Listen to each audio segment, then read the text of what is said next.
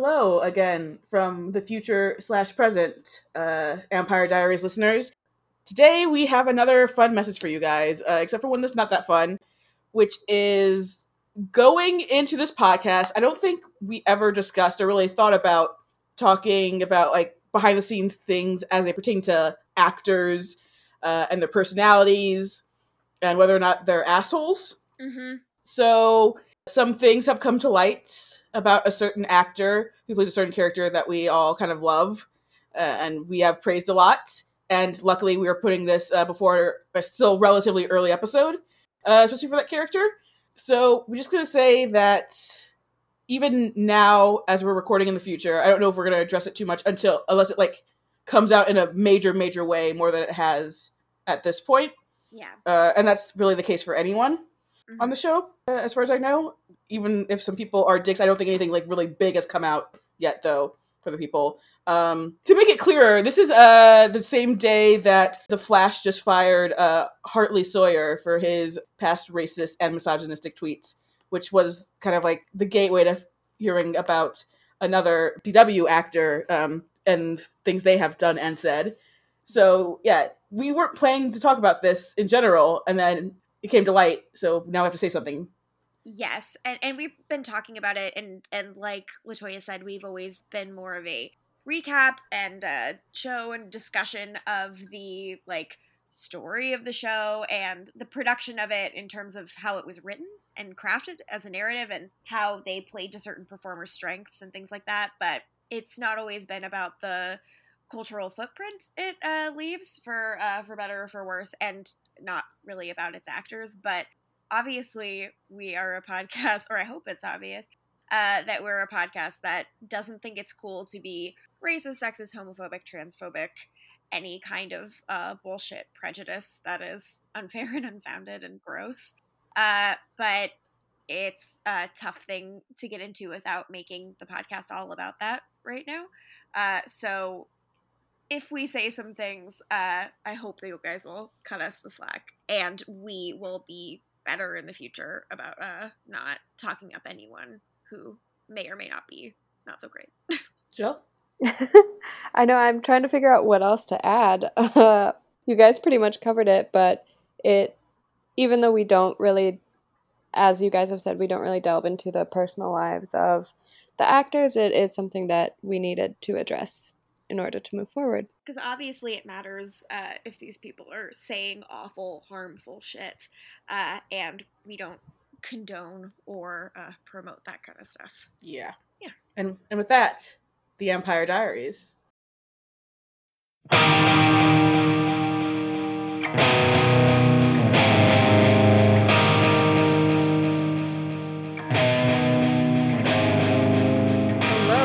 And welcome to the Empire Diaries. We know the risk, but we had to podcast. I am one of your hosts, Latoya Ferguson, and I cannot get through that intro without laughing. I am Morgan Ludich, and that's exactly the way I want it. And I'm just Jill Dayfield.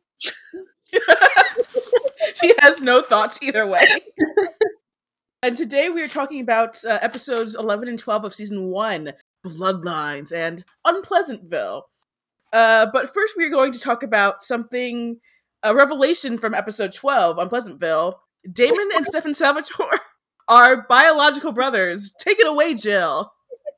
Listen, do you know how many fucking vampire shows there are to keep their shit straight? I thought that they were just like pals back in the old days, and then they were both sired by the same person, so they called themselves brothers. I think that makes sense. But what about the flashback in 1864 where they were both humans and still brothers? But like I said, they could have just been pals. They look nothing alike. If I may, I would like to read a section of the chat. Please do. Is where Jill just says, "Wait, are they literal brothers?" To which Latoya replied, ... yes. And I said, yes. And then I said, Jill. And then Latoya said, Jill. And then I said, wait. And we paused the video. As we move forward, Latoya says, oh my god. I say, Jill, in all caps. LaToya says, oh my god, oh my god. Jill says, what? I say, oh my goodness. Jill says, what is happening? I say that I just yelled, and now Michael is here, because my boyfriend Michael was watching something on the Criterion channel in the other room, because he thinks he's fancy. And then he ran in here to hear this, and was so thrilled. I said, they are brothers. And Jill said, okay, I thought they were just sired by the same person. And then, I mean, largely we just devolve into a lot of all caps, and we have the argument that we're going to continue to have right now. But it was a really shocking moment, and I wouldn't trade it for the world. I was crying laughing. Michael was pacing around my bedroom. It really threw me when they said Dad's journal. I was like, Dad? If you thought they were just friends, why do they both have the last name Salvatore? Did they have the same last name in the past? Yes, the whole point is that they're part of the founding families. They're repeatedly called the Salvatore brothers. But they could have chosen that last name after being sired by the same person, like the Cullens. They wrote their name in the little thing. It's in the Founders Party from the Names first mean Founders Party. nothing. They were both the Salvatores. So, have you seen Twilight? Do you know how many They were fucking humans at Cullens that there are? point. In 1864, the 1 year that matters on this show, they were still humans, and they still both had the last name Salvatore. Guys, I'm crying. I'm so happy. Look, now we know. Now we have it on the record. 12 episodes in. Yeah, I'm so happy. And Jill's the best. I do want that on the record. We are not making fun of Jill. She is the best. No, we're just making me a big old dummy. I adore her. I do wonder if there are any other newbies, I'm assuming, watching along with us, or just when you were watching originally, people, and you're like, oh, they're actually supposed to be brothers? Because Jill does make a good point. Ian Somerhalder and Paul Wesley look nothing alike. And of course, you know, sure, we all know that Paul Wesley is the picture of an Italian-American man, but Paul Wasilewski is super Italian. Look, he makes his own mozzarella. Don't know what else you want from the guy. Oh, wow. And it, like, as if these 2 episodes weren't enough, we got a wonderful revelation. I mean, I guess this isn't really so much a spoiler as just letting you know. In the next episode, in a flashback, because we did see that there will be flashbacks just from Netflix starting the episode next, we meet the Salvatore brothers' father. The father, you know, the father who spawned them. They came out of his penis. I'm gonna say limited family resemblance. He has a very Italian name, though, and we'll save that for next episode, though. Hell yeah, we will. I'm just gonna put it on the record that I think that I have a very fair argument here. I think I now see it through your eyes and I understand it, even though it was not my experience. There were just so many context clues and direct lines that suggested otherwise. No, I disagree. They don't, like, if they were just, like, 2 dudes, they would have, like, never talked again. You don't know that. Alright, fair. I don't. Maybe they, like, would. Fair listeners, please chime in. Would they have hung out if they were just some dudes? I'm sorry. I'm just losing it. Does Michael want to chime in on this one? He is watching whatever he's watching on the Criterion channel. I'll text him and see if he'll come in. Okay. It was a shocking revelation in 2 episodes full of shocking revelation. That was the biggest one. I think so. Yeah, that was I've watched all of these episodes many times, but I've never had this emotion while watching. And I gotta say, it heightens the whole thing, the whole experience. next rewatch after this, I'm gonna rewatch it as though they're just some guys and not brothers. No. Would love to hear your thoughts. Hey! Hello. All right. Stepping up to the mic, we've got Michael Jason. Hey, everyone. Yay! Hello, listeners. It's great to be part of this. I was planning on making my debut in a couple more episodes, but obviously circumstances necessitate some input here. Michael, if you can just take us into your emotional headspace when you first heard Jill's belief that these are just two guys. Just two dudes. Like it's just a really great, like, you know, because it's not like they're like being subtle about it and you're supposed to guess. Like that's the version where it's like, wait, you didn't realize? But this is more like such a forest for the trees kind of thing, where like they tell you repeatedly that they're brothers. So it's just like something about that was so like you took it so for granted that they weren't.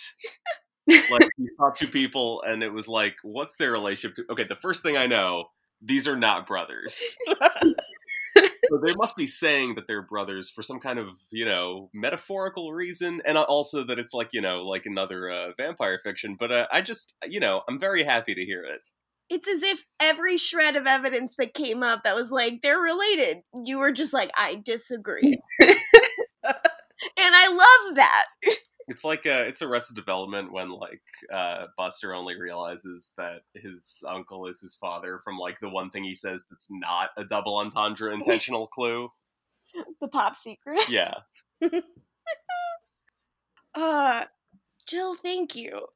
You're so welcome. I wanted to say when we were talking about this, I was like, well, this is a show technically like about found family and how like in a way like Elena and Bonnie are sisters and that matters just as much as like Stefan and Damon being brothers. So in a way, you just got to the theme very quickly.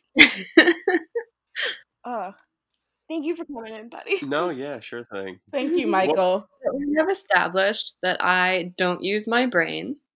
We can move on. No, I think you use it at such a, you know, at such a unique frequency. It's more like it's vibrating at such a level that this just didn't sync up with you, and I think that's very like that's why we need your takes. That's why we're doing it. This was a galaxy brain situation, honestly. Mm-hmm. Yeah, Jill, you have a galaxy brain. Perfect. Love to hear it. So now that we've discussed whether or not Stefan and Damon Salvatore are brothers, we can talk about these episodes. So, Bloodlines in Unpleasantville. Let's talk about Bloodlines first, Jill. How did you feel about that episode? Ooh. Started strong with a Melis Zhao credit. You were really hyped for that. Ooh, I don't usually read the credits, and I don't know why I caught that one. But I saw her name and I was like, ooh, I'm in. I am in. Do you like Anna so far? Yeah, she's intriguing. I like that she, I figured she was probably a vampire, but I like that she's, like, technically part of the bad crew. Mm-hmm. I'm doing quotes with my hands right now, bad crew. Yeah, she's interesting. I like her. Yeah, I like it's a nice performance, and these are two really nice episodes for her. I think she's, like, incredibly winning. And she's really nice to see with Jeremy. Like, I know that he's had scenes with Matt Davis before, but his scenes with both Alaric and Anna are so nice. Like, it's just really nice to see people meet him just as Jeremy 2.0 and, like, only have that evidence to formulate their take on him.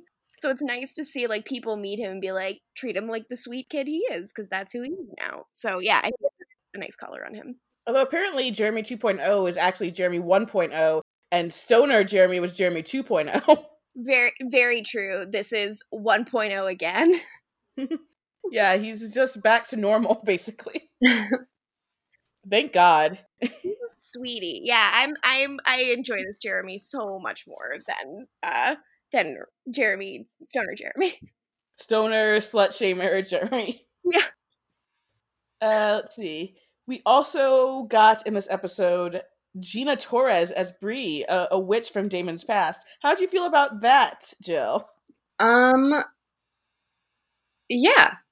I have Damo Brie hello in my notes. But then obviously it does not end with hello. It ends with goodbye. She could have been a fun character.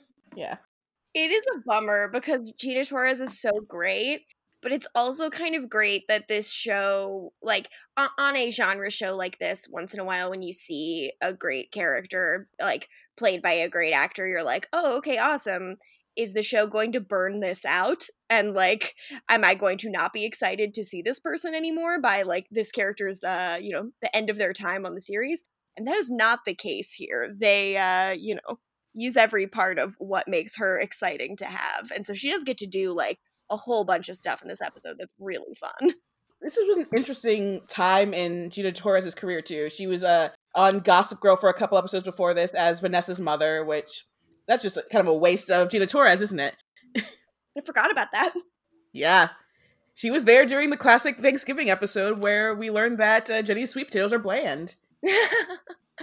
Oh my. Although with this guest appearance, I always kind of wonder, like, did Kevin Williamson call in her favor or something? It's just kind of, to me, I'm like, how did they get Gina Torres on this show? And kind of like this early in the show, too.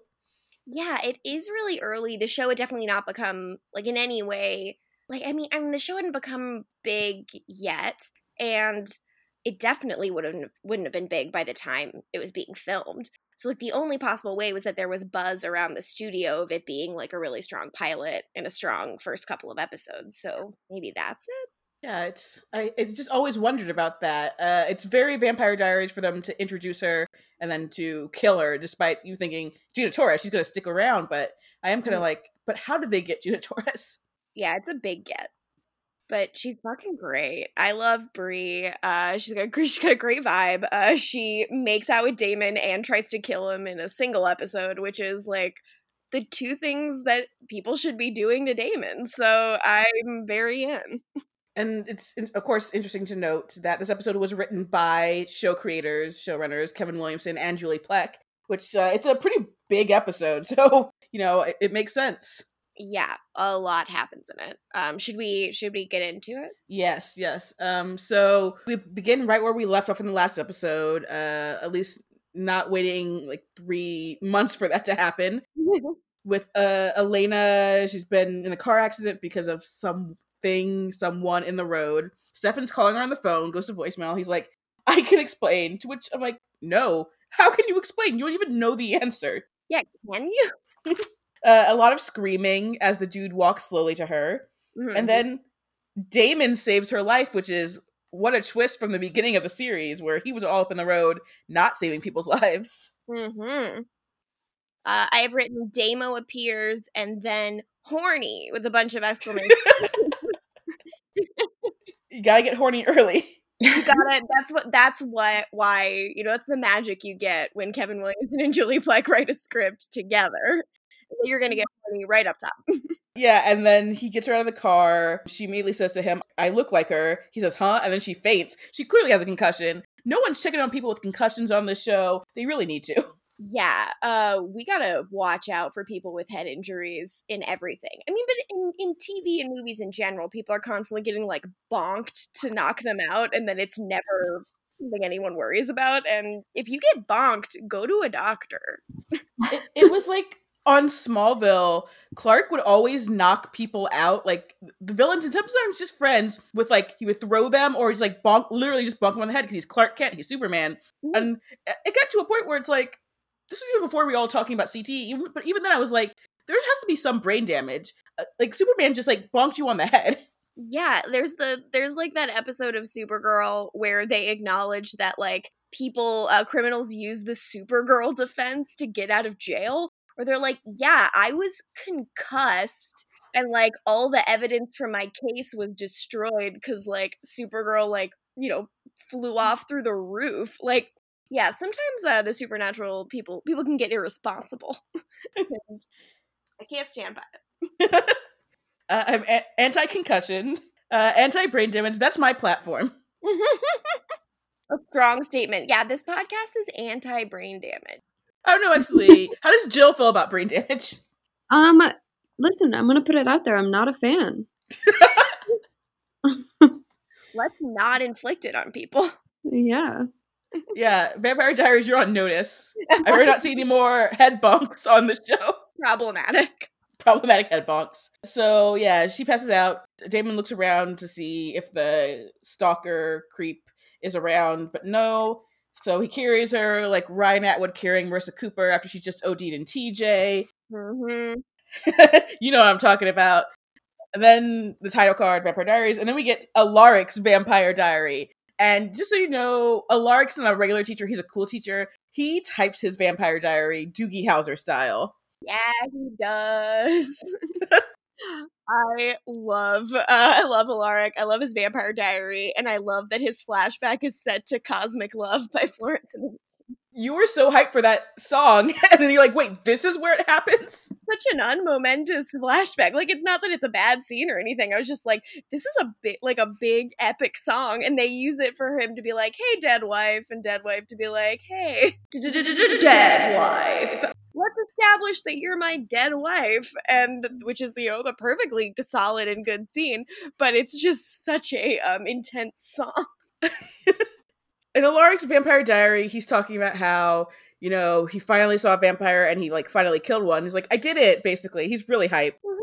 It's supposed to be serious, but, like, he's really just amped, kind of like us, which is why we are the Vampire Diaries podcast. Hell yeah. And in this flashback with dead wife, it's pre her death, Mm-hmm. you know, they're just being cute. His dead wife is played by Mia Kirshner. Mm-hmm. You might know from The L Word or Now That Our Teen Movie. Mm-hmm. Or just being dead wife on the show. What are your guys' takes on both of those properties? I have not seen The L Word, and I love Not Another Teen Movie. I love Not Another Teen Movie. I've now seen, I guess, 2 episodes of The L Word. I've seen an episode of the pilot of the original and the pilot of the, I guess, continuation. So just like, and so literally for the L Word, it was a Thanksgiving one year at my friend's place. And then some friends were like, you haven't seen the L Word? And they put it on, but they were talking the entire time. It was Thanksgiving. So I didn't really get to process it. Fair enough. And then I was surrounded by a lot of lesbians seeing the premiere of L Word Generation Q, which that was fun, at least that part. Yeah. There was one of the new characters who was focused on way too much, and I hated her. So I was like, I don't really need to go back to this. I probably will. I think my mom's seen all of the L Word. I don't know how or why, and I don't want to press on to figure out how or why. I love Sarah Shahi, but I could just watch Person of Interest again or Life. I don't need to watch the L Word. It's on my, like, forever list that is, like, constantly growing. Yes. But so far, it's not super high on it because I hear a lot of people say that they find it very frustrating. Yeah, it's bad, but I guess it's important. Mm-hmm. Jill, what about you? I've seen neither of them, so Not Another Teen Movie rules. Yeah, we gotta do another teen movie night. Maybe not an L Word night. Have you seen Cruel Intentions, Jill? yes.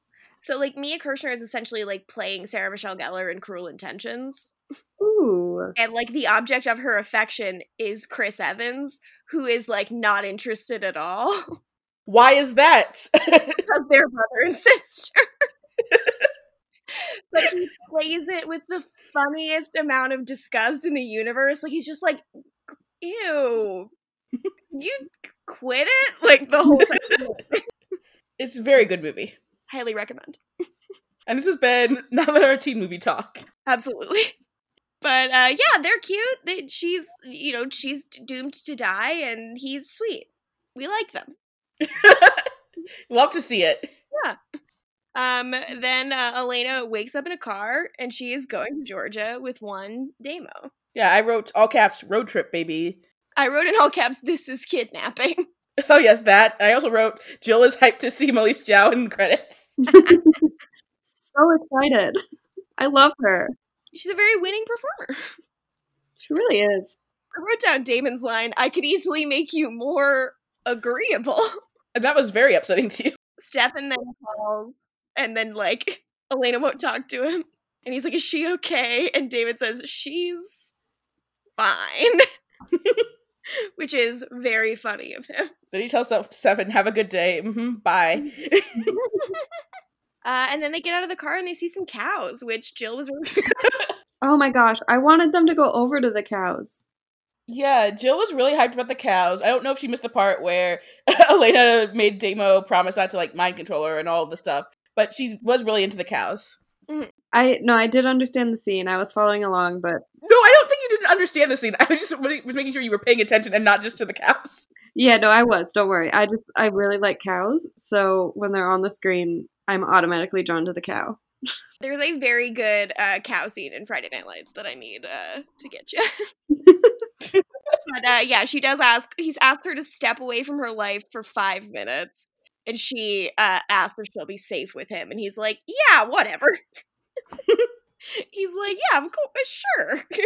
Which is not the most satisfying answer, but it's so exciting to see them like have a story together after this much time. Like this is their first real like just the two of them story. Am I right about that? Yes. Yeah. They've shown like a lot of restraint, because I mean this isn't a spoiler to say, I think, to Jill that like a lot of drama is going to result from like a love triangle between Elena and the two Salvatore brothers, and I think they've done a really good job.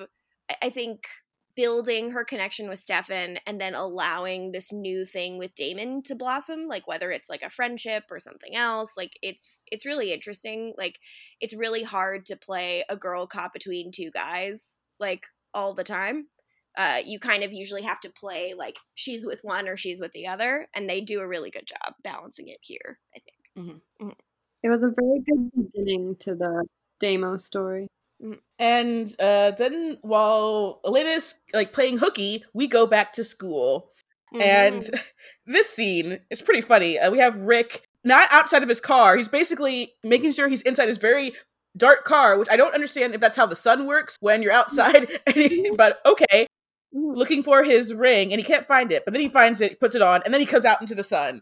You see what they're doing there? Episode 12 basically answers the question if he's a vampire or not. But we're still playing with that here. Oh, really? I felt like that was, like, the moment that you know he's not, because he kind of, like, pops out and then puts the ring on and is like, hey. Like, I thought it was like, yeah, like, obviously he'd be, like, burnt if he was out here right now. Oh, I didn't realize that was still... I think they're playing a little bit of, like, what is the truth? Because it's one of those things where, it's kind of like in Buffy, you know, where Spike would have a very thin blanket over his head and then he wouldn't completely burst into flames.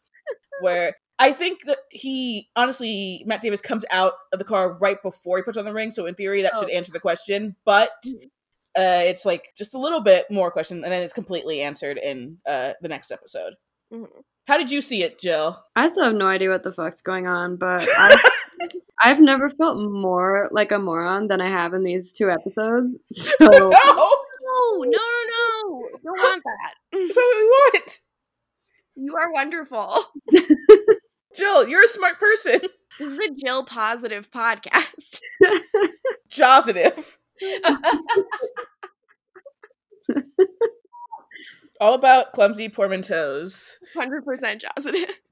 But yeah, I didn't even I couldn't tell that it was confirmed in episode 12. Is that dumb? I can explain why. Let's just get there. The reason why it's confirmed is because he's holding a huge thing of vervain. And he's not, like, feeling weird about it. Oh. But also, he's holding it to prevent being compelled. And vampires can't compel vampires. As someone who's been in a lot of network notes calls, I still feel like this is a little bit of a hard walk. And I feel like I'm surprised they got this, like, by the studio. Kevin Williamson can do whatever he wants, that's the thing. He absolutely can. Like, on the CW, he can do whatever the fuck he wants. Absolutely, he can. But Jeremy and Alaric have a nice little scene. They talk about his project, and Jeremy's all sunshiny. And it's all about, like, I'm going to do it about 1864, the best year there was. and Alaric's like, what a good year. Then next up, we have Stefan coming to school, but not going to class again. Again. I was like, going to class? Just chilling again? Chilling again. Later, like, in the next episode, Alaric is like, yeah, I hear Stefan Salvatore is really smart. Never met him. Like, you've been here a while. Jill, how do you feel about Stefan's education? He's old as shit. He probably knows everything he needs to know. I mean, you never stop learning, you guys. You stop learning what they teach you in history class. It's just the Civil War and you were there. Yeah. You guys, I have this image of Stefan at his desk in his bedroom, hunched over, like, doing Spanish conjugation worksheets, being like, fuck, I gotta get this in, like, it's due tomorrow. This is so stupid.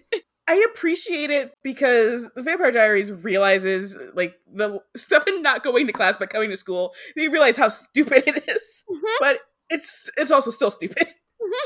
Like, as if he couldn't pass for, like, 18. Like, I just imagine, what do all the others, like, what does Tyler think about the fact that the Stefan kid keeps coming to school but not actually coming to school? well, you know Tyler's talking shit. But Bonnie and Stefan have their little scene, and basically he's like, hey, can you do some magic? And she's like, no. And then he's like, but it's for Elena. And Bonnie has this nice moment where she's like, look, I really appreciate you helping me, but I'm not, like, ready to be, like, part of the Scooby Gang, essentially. Yeah, she's accepting some of her witch stuff, but she doesn't want to get sucked into, like, this whole vampire world and everything, which I think is understandable. But of course, fandom was like, Bonnie's a bitch. It's like, she's, like, fucking 16 or whatever. Like, give her a minute. And, like, Damon tried to kill her in the last episode. She's scared. Jill, do you think that Bonnie's a bitch for not wanting to help Stefan? Bonnie's never a bitch. There you go. That's the answer. That's the answer on this Jositive podcast. We're also a positive. Positive that we're positive. But then she agrees. She's like, oh, of course, it's for Elena. And she tries to do what I called baby's first locator spell. But she can't. And then she tries to make a little leaf float, and she can't do that either. So she finds out there's a problem with her magic. Poor girl. Poor buddy. She runs to Graham's, whereas Stefan just stays at school, which he will not attend. She's gonna hang out a little bit. Then we have another Damon and Elena scene. And she's like, did you know the vampire who attacked me? And he's like, no, I've never met him. How would I know him? And then we pull up to a bar, and Elena's like, I'm a literal child. You can't take me to a bar. And he's like, I can do whatever I want. You skipped his Vamp Bar and Grill joke, which is a True Blood reference. Take it away, Jill. Fangtasia! Guys, I almost bought a Fangtasia shirt. That's so cute. Why didn't you? That's a great question. You can make that dream come true for yourself. Just allow yourself to be happy. Yeah, I should buy a Fangtasia shirt. Thank you. Yeah. You're welcome. You could do a really fun Sookie costume for Halloween. Like, you could do you could wear the outfit for Merlot's, right? Yeah, for sure. I'm constantly plotting people's Halloween costume. I'll be Bonnie, and I'll get, like, an ugly crystal. Or you could be Bonnie at the 50s dance and be very cute. Ooh, I like that. I like that a lot. Wait, guys, should we be Bonnie, Elena, and Caroline at the 50s dance? Oh my god. Oh my gosh. Excuse me, I have to go buy a Bump It. As if you don't already have one. This podcast is sponsored by Bump It, you guys. My Bump It. So this has been Bump It's Corner, the part in the episode where we talk about Bump It's, which honestly has come up more in the show than you would expect, outside of the 50s dance episode. It's very strange, but it happens. There's a lot of Bump It action happening in the Vampire Diaries. Look, people had to have a very specific portion of their hair volumized. And when you needed that back in 2009, you gotta bump it. It's true. So yes, as you were saying, Elena's like, I'm a literal child. And Damon's like, when has underage drinking ever been a problem on this show? It hasn't reached, like, its peak yet, though. They're still normal. Children are not casually drinking bourbon, yes. Not yet. Not yet, but I can't wait until they do. Then we go in and we meet Bree, and her opening line is yelling, "My honey pie," and then making out with Damon. And Gina Torres, they're not letting Gina Torres be as tall as she is, but she is still towering over Ian Somerhalder. And then they make out, and it's great. They do, and she's great. Like, everything she says is great. I love her. She gives this like big toast where she's like, here's to the man that like broke my heart, crushed my soul, destroyed my life, and ruined any and all chances of happiness. I mean, because, yeah, we basically eventually learn that the reason he knows about the spell to get Catherine out is because of her. He basically seduced her and made her fall in love with him when she was in college, and then he's like, hey, why don't you tell me about all this comet stuff and crystals? She is remarkably chill about it. Like I'm saying that with full knowledge she's complicit in trying to murder him later. But that's only because of Lexi, not because of the other stuff he did to her. Yeah, she's like, oh yeah, like that old chestnut when I fell in love with you, but you were just using me to find out about your like lost love's curse that sealed her into a tomb. That was fun. I love you. I love it. She's so chill. She's doing that accent, which usually I would insult, but it's Gina Torres, so I'll allow it. It's great. I love her. She calls him a walk-away Joe, which is great. Like, there's like this character kind of only works if she's played by Gina Torres, so maybe this was like a very specific favor call-in, but like, she just does such a good job. I love her. Yes. A+. Yeah.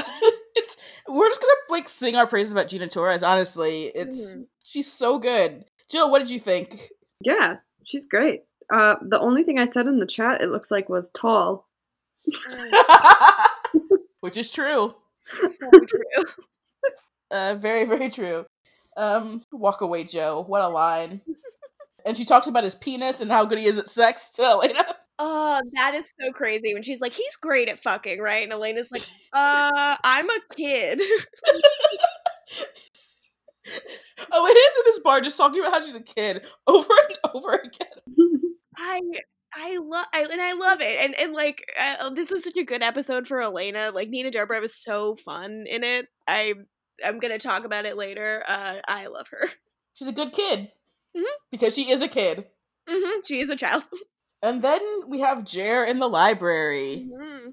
And then we get a meet cute, you guys. A Jeremy Gilbert meet cute, and it is good. It is. Kaplunk kaboom.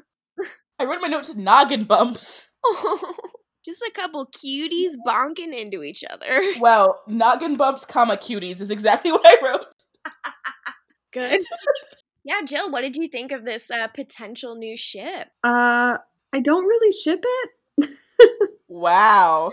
Okay. What's your reasoning there? Because I liked how I want her. I don't know.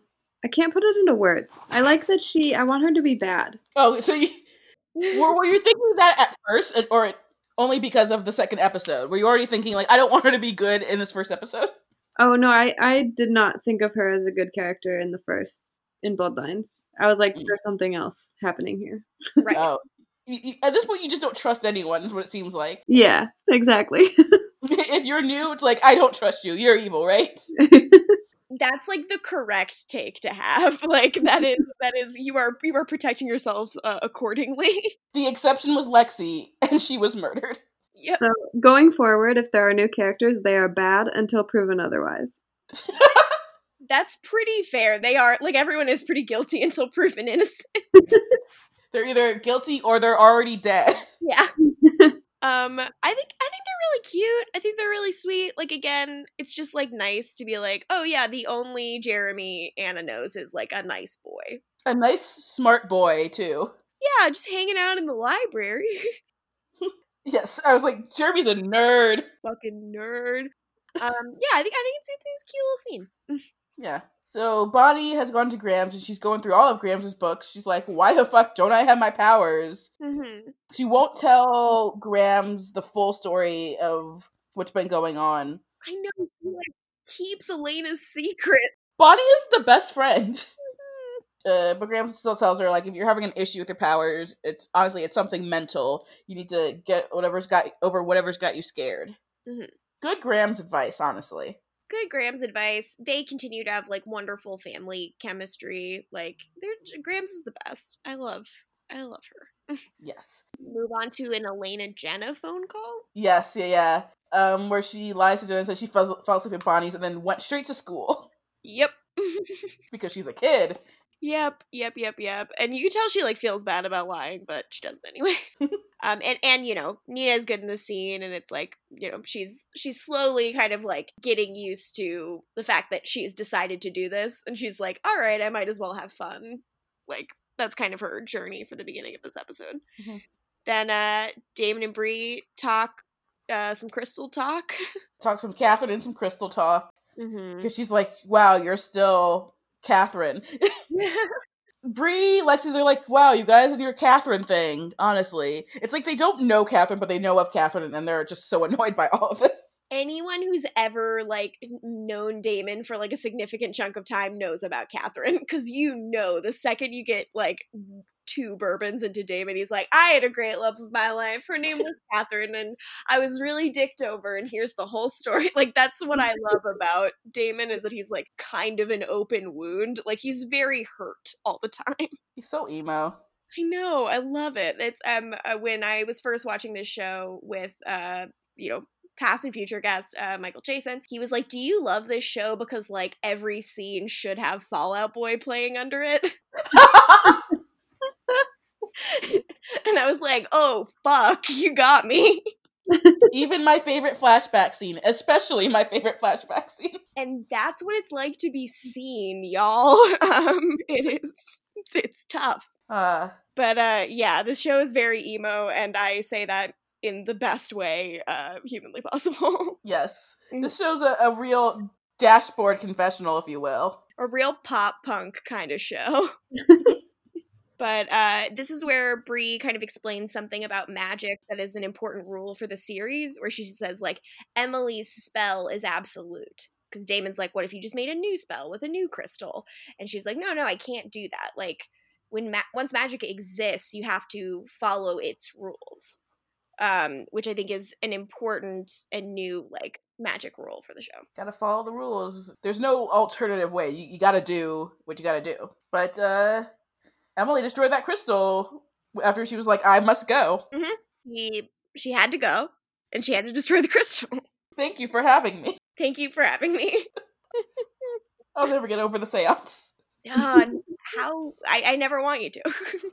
I would never ask that of you as your friend. Here's something I will ask of Bonnie is, don't be a horror movie cliche and say, hello, anybody there? And don't fall in a hole. Don't do it. I can't imagine if you are one of the people who does not like Bonnie, in which case we are in a fight. If you were watching this and she fell in a hole, I can imagine how you might be frustrated. Jill, how'd you feel about Bonnie falling in a hole? Well, as I said in our chat, it looked cool down there. Oh yeah, you did say you wanted to explore that area with Bonnie. Yeah. The area where 27 vampires are sealed and hungry. Yeah. I'd explore it with Bonnie. You're a risk taker, and we love that about you. But yeah, there was nobody there, just a hole for her to fall in. Mm-hmm. And that can't be good that that's exposed now. Yeah, it's spooky, and she doesn't have cell service, and we're worried. Meanwhile, Stefan and Elena finally talk on the phone. Oh boy. She's mad that he lied to her, which is fair. Mm-hmm. And Stefan's like, I don't know how you're connected to Catherine. Like, I'm sorry. And I'm like, all right, shut up. Damon's listening in so he can lurk appropriately. Yeah, he comes in fully with like a 30 Rock, hey baby, what's wrong? And she's like, fuck off. Meanwhile, Bree turns on the blender and makes a phone call. Very smart, Bree. That way Damon can't hear. And she's like, Damon's here. So, someone for Damon, baby. Yeah. And then my next beat is just Bonnie in hole, ! Bonnie in the hole is my notes. She continues to be in the hole, for sure. I feel like we should have been saying pit the whole time, so we could have played the pit from Parks and Recreation. Yeah, we should have. All right. We'll still do it. Please dub over all of us saying hole with pit. Insert the pit here, and then if we're just going to transition into Plum's Cut, our favorite song. Which I did try to listen to the other day, and I texted you guys, and I could only make it through 2 minutes. I got a minute, and also when the chat started, I made sure to hit Morgan with the link to the music video, and it was very good. It is black and white, guys. I plum rolled her. Yeah, let's do that forever now. Stefan and Grams then have a scene, which is really nice. Which is kind of like, he's like, "Where's Bonnie?" She's like, "I don't know, but you do." You vampire. She doesn't even say it, but she's like, "I know what you are." Mhm. And we'll talk about this in 12, but, vampires can't sense each other, but a witch like Grams can sense a vampire. But also, like, she was kind of cheating, because she, as we'll learn later in the episode, she knew who he was. Yeah, they shake hands, which is like, it's cool that he doesn't try to come in or ask to be invited. He just shakes her hand, which is like a very vulnerable action from him. It's him being like, "I know that you'll be able to tell what I am through this handshake if you don't know already." And she says that, "I trust you'll keep her safe." And that's how you also know he's not really a teenage boy. Yep. He shook her hand. What teenage boy is shaking hands? Yeah, that's not really a thing. Maybe this is a southern. Could this be like a southern gentleman thing? As someone from the South, no. Okay, then yeah, I don't know. But yeah, their scene is nice together, and then we have another Jeremy and Anna scene where he's talking about his project, and he's like, "Yeah, all this like local folklore," and she like negs him and is like, "You're probably gonna have to focus your thesis." And then he explains what he's talking about, and she's like, "Ooh, you mean the vampires?" Which is fun. Then Jeremy's like, "I know what metaphors are." I just honestly just wrote my notes, homeschooled Anna. Oh yeah, Anna says that she's homeschooled, and that's why she's weird. To be fair, she's not even weird yet, but she gets pretty weird because, all the homeschooling. Yeah, look, if you're homeschooled, write into us. Let us know how weird you are. We're dying to know how weird you are. I just personally know that I would be very weird if I had been homeschooled. And she's already pretty weird. Yeah. I'm already like fucked. I'm irredeemably weird, so. But yeah, they have their little scene. Then Damon and Elena talk, and Damon says, "Vampires can't procreate, but we love to try." And then I vomit. Oh, I loved that. I laughed That's what very sold me hard. on Damo. Damo's my crush for this episode, you guys. You're supposed to wait till the segment. I'm just gonna let you know now. Spoiler for this episode of this podcast. As you know, we're all about structure here on this podcast. It's a very regimented podcast. Yeah, and then Elena's trying to figure out why does she look like Catherine, and then Damon's like, well, Catherine would have had to have a child before she was a vampire, but like she didn't, so who knows what's up? Mm-hmm. And she asks him, like, "Is this nice act real?" And she's kind of trying to figure out if she can trust him. And then she drinks a beer. I want to point out the only part in my notes before the end, the only part of this is Elena doesn't like pickles. Oh, yeah, that was a big issue in the chat. That is extremely cute because they are like eating together and he's like picking off her plate and he's like, "You don't like pickles? What's wrong with you?" And it's like a very nice little organic moment for the two of them. Loved it. The thing that's wrong with her is she's a child with a terrible palate. Guys, I don't like pickles. What's wrong with you, you child? You don't like pickles, you like juice as your alcohol. We do all know that I have a child palate, and that is the truth. But yeah, you were very excited, Morgan, that this is our first child just given alcohol by an adult. All you gotta do is ask. I feel like we've really hyped up adults giving children alcohol for the show, for Jill. It's just something to keep an eye out for. We move on. We have another Jeremy and Anna scene, and Anna says, "Man, you're smart. I wouldn't have pegged you for this," which is so funny. She just tells him he looks dumb. I mean, he brings up allegories. I'm like, who is this Jeremy? Even I'm surprised he's smart. Yeah. And then she has a family journal, right? Yes. Everyone has family journals. Everyone has their own vampire diaries. Mm-hmm. And it's great. My next beat is Bonnie in a hole. This is where, real quick, where Jeremy notes that he's being his old self, basically. Mm-hmm. Yeah. So, we've talked about it a bit, but yeah, those first few episodes with Jeremy really hurt his character a lot moving forward, because he's rather pleasant post compulsion just to be basically to take away his suffering, basically back to normal. But yeah, him dealing with his trauma was not fun to watch. it's very hard, and it's very like him acting out causes him to be like the vulnerable link that people can exploit all the time. Like in those first couple episodes, which is like a hard position for any character to be in and be likable. Like it's the same way that like people don't like Bonnie, one, because they're racist, and two, because she's, you know, kind of refusing the call a lot, which is a hard position to justify your character being in because it feels like they're standing in the way of the story happening. But it's just, you know, like it's a convention of storytelling. Like it's a thing that exists for a reason. I'd say part of it is also that, I mean, not just like slam on him, but like Stephen R. McQueen is not the best actor on the show.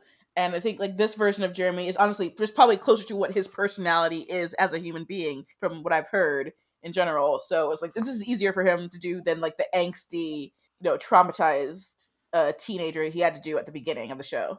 Yeah, I think seemingly this was a cast that really got along very well, and like it just seems like it's a no-brainer to make him more winning to make us like him, and it feels like everybody liked him on set, so why not just have him be like the guy everyone likes? That's always an easy pivot.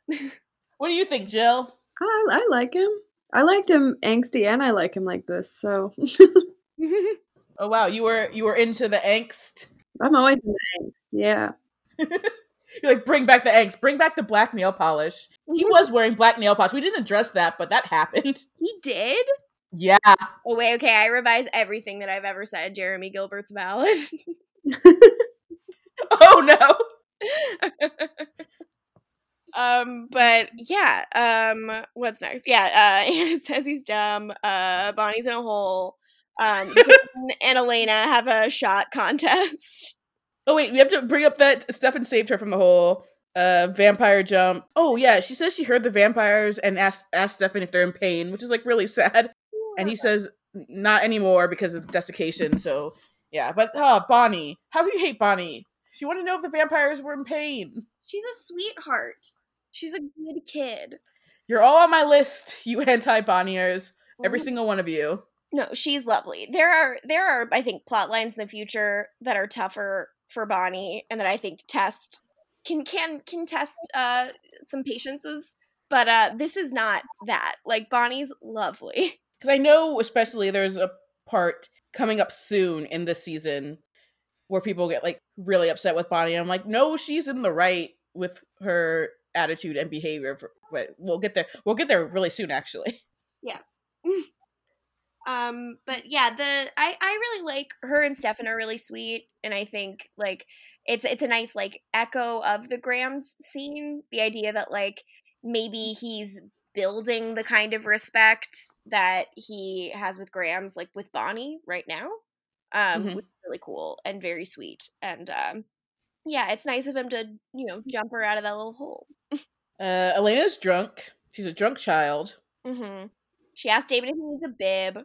And he says that he can't unhinge his jaw like a snake. And I love them. She's doing shots with the locals.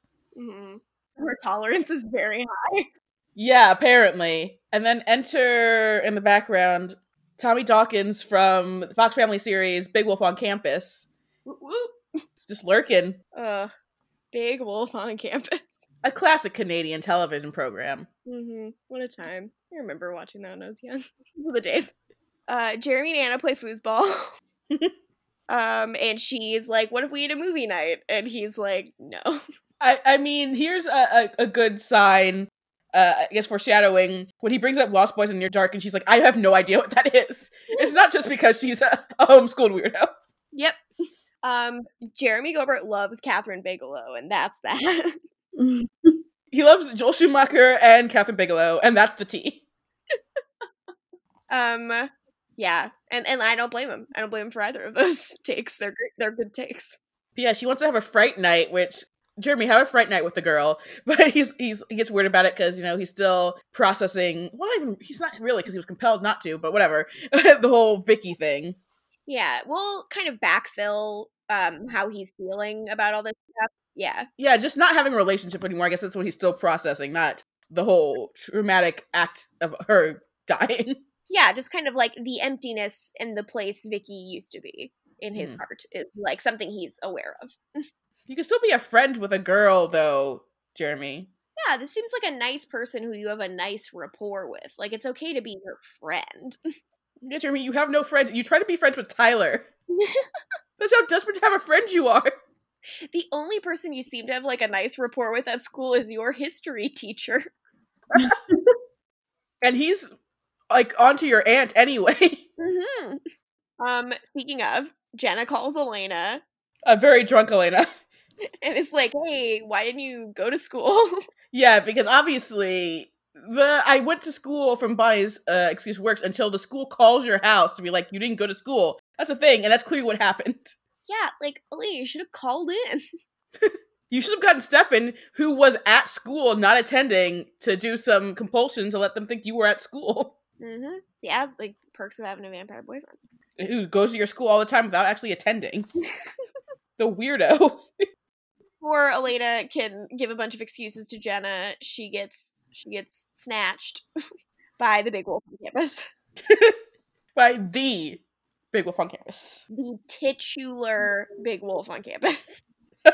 Damon goes to look for her, and it's a trap. Big wolf on campus is here to be the big vamp on campus. Ooh. Yeah, more like. He douses Damon in gasoline. Because he wants to set him on fire, because fire kills vampires. Do you have any thoughts on that, Jill? No. You don't have any thoughts on fire killing vampires? I mean,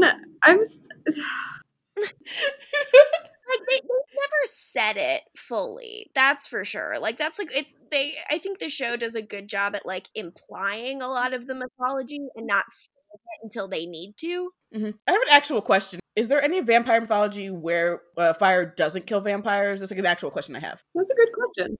Don't they burn them in Twilight? I don't know. They I do. think they do.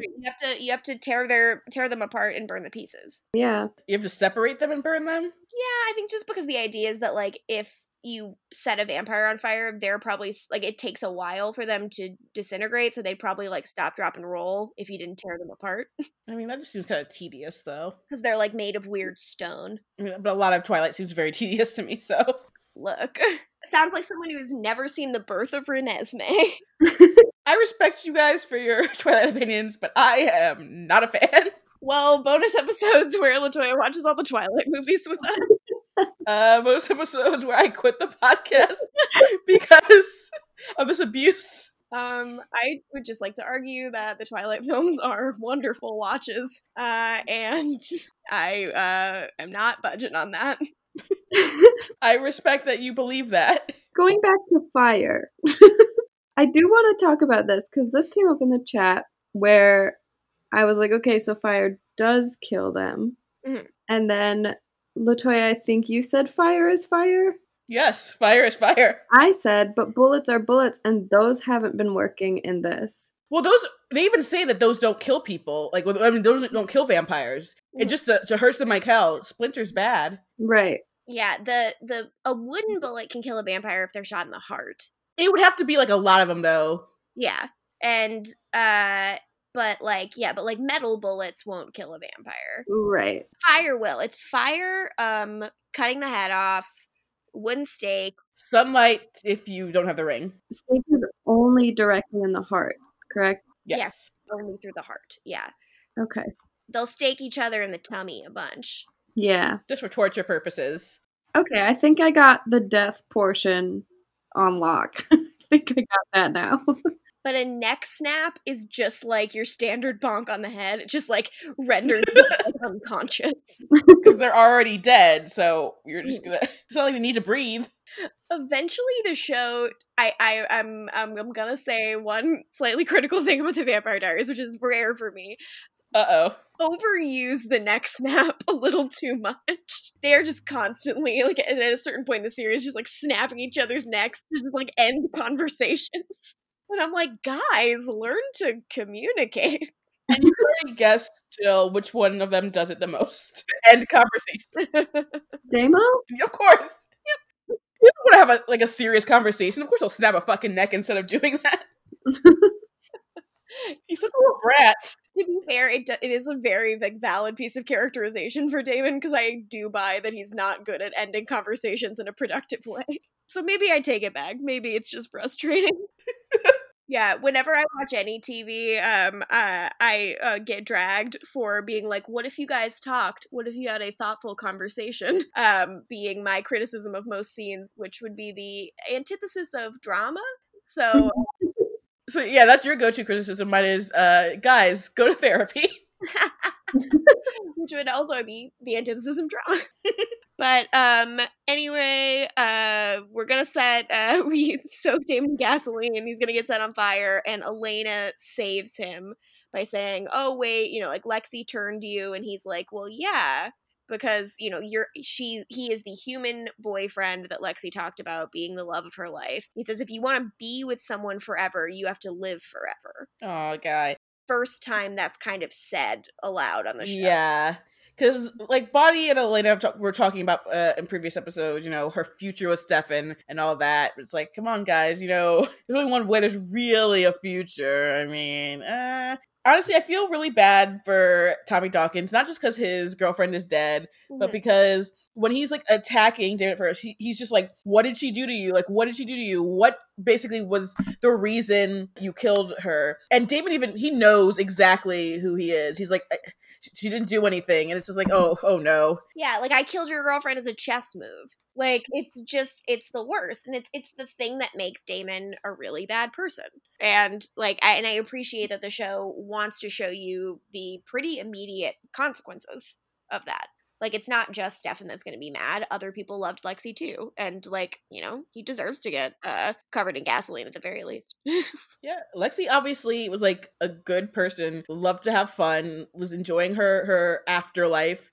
And obviously she attracted other people who love that. Like, it makes perfect sense that Bree was friends with Lexi because they both are, like, have similar vibes where they're just like the life of the party. Yeah. So Elena saves him, and he says, I didn't do it, for him. Like, he does it for himself. Like, to not make himself a worse person by becoming a murderer, which is, I think, another thing the show believes in very strongly, is that, like, morally killing people is pretty much never the answer. It happens a lot, though. But it does happen. We're going to talk about morals and Vampire Diaries a lot over the seasons. A lot. But right now, fully agree with the aligned moral with Elena's take that, like, don't kill Damon, like, he's not worth making yourself a worse person over. Yeah, because he isn't. I mean, it's just like, this guy, if Lexi loved this guy, I believe he's probably a good dude, so I want good things. Yeah, but I really feel bad for him. Yeah, in a much nicer scene, the next scene is another Stefan and Graham scene. He, like, brings Bonnie back. Oh, it's so good. They reveal that they met each other once, which is so sweet. Yeah, during anti-war protests, which I love that Stefan was going to anti-war protests. Yeah, he's like, you were such a great public speaker and all of this stuff, and, like, people were really mesmerized by you, and she is, very clearly very flattered by that, and it's really sweet. But she kind of says to him, my loyalty only extends so far. So, like, my number one priority is keeping, like, my family safe. So as long as you don't do that, maybe we can be friends.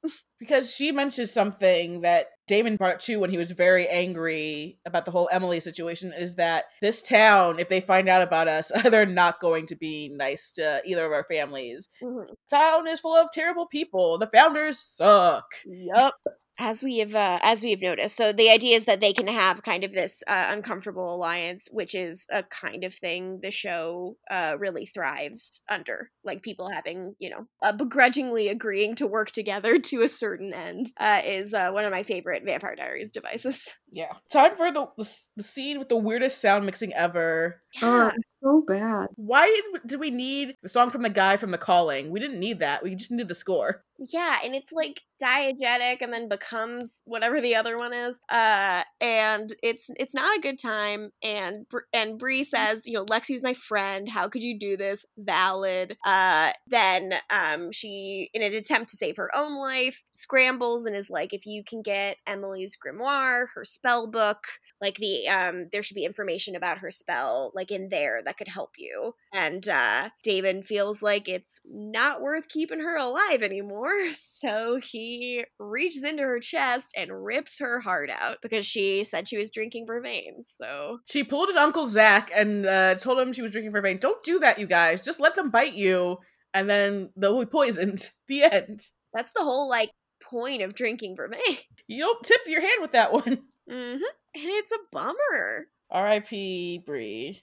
Yeah, it sucks.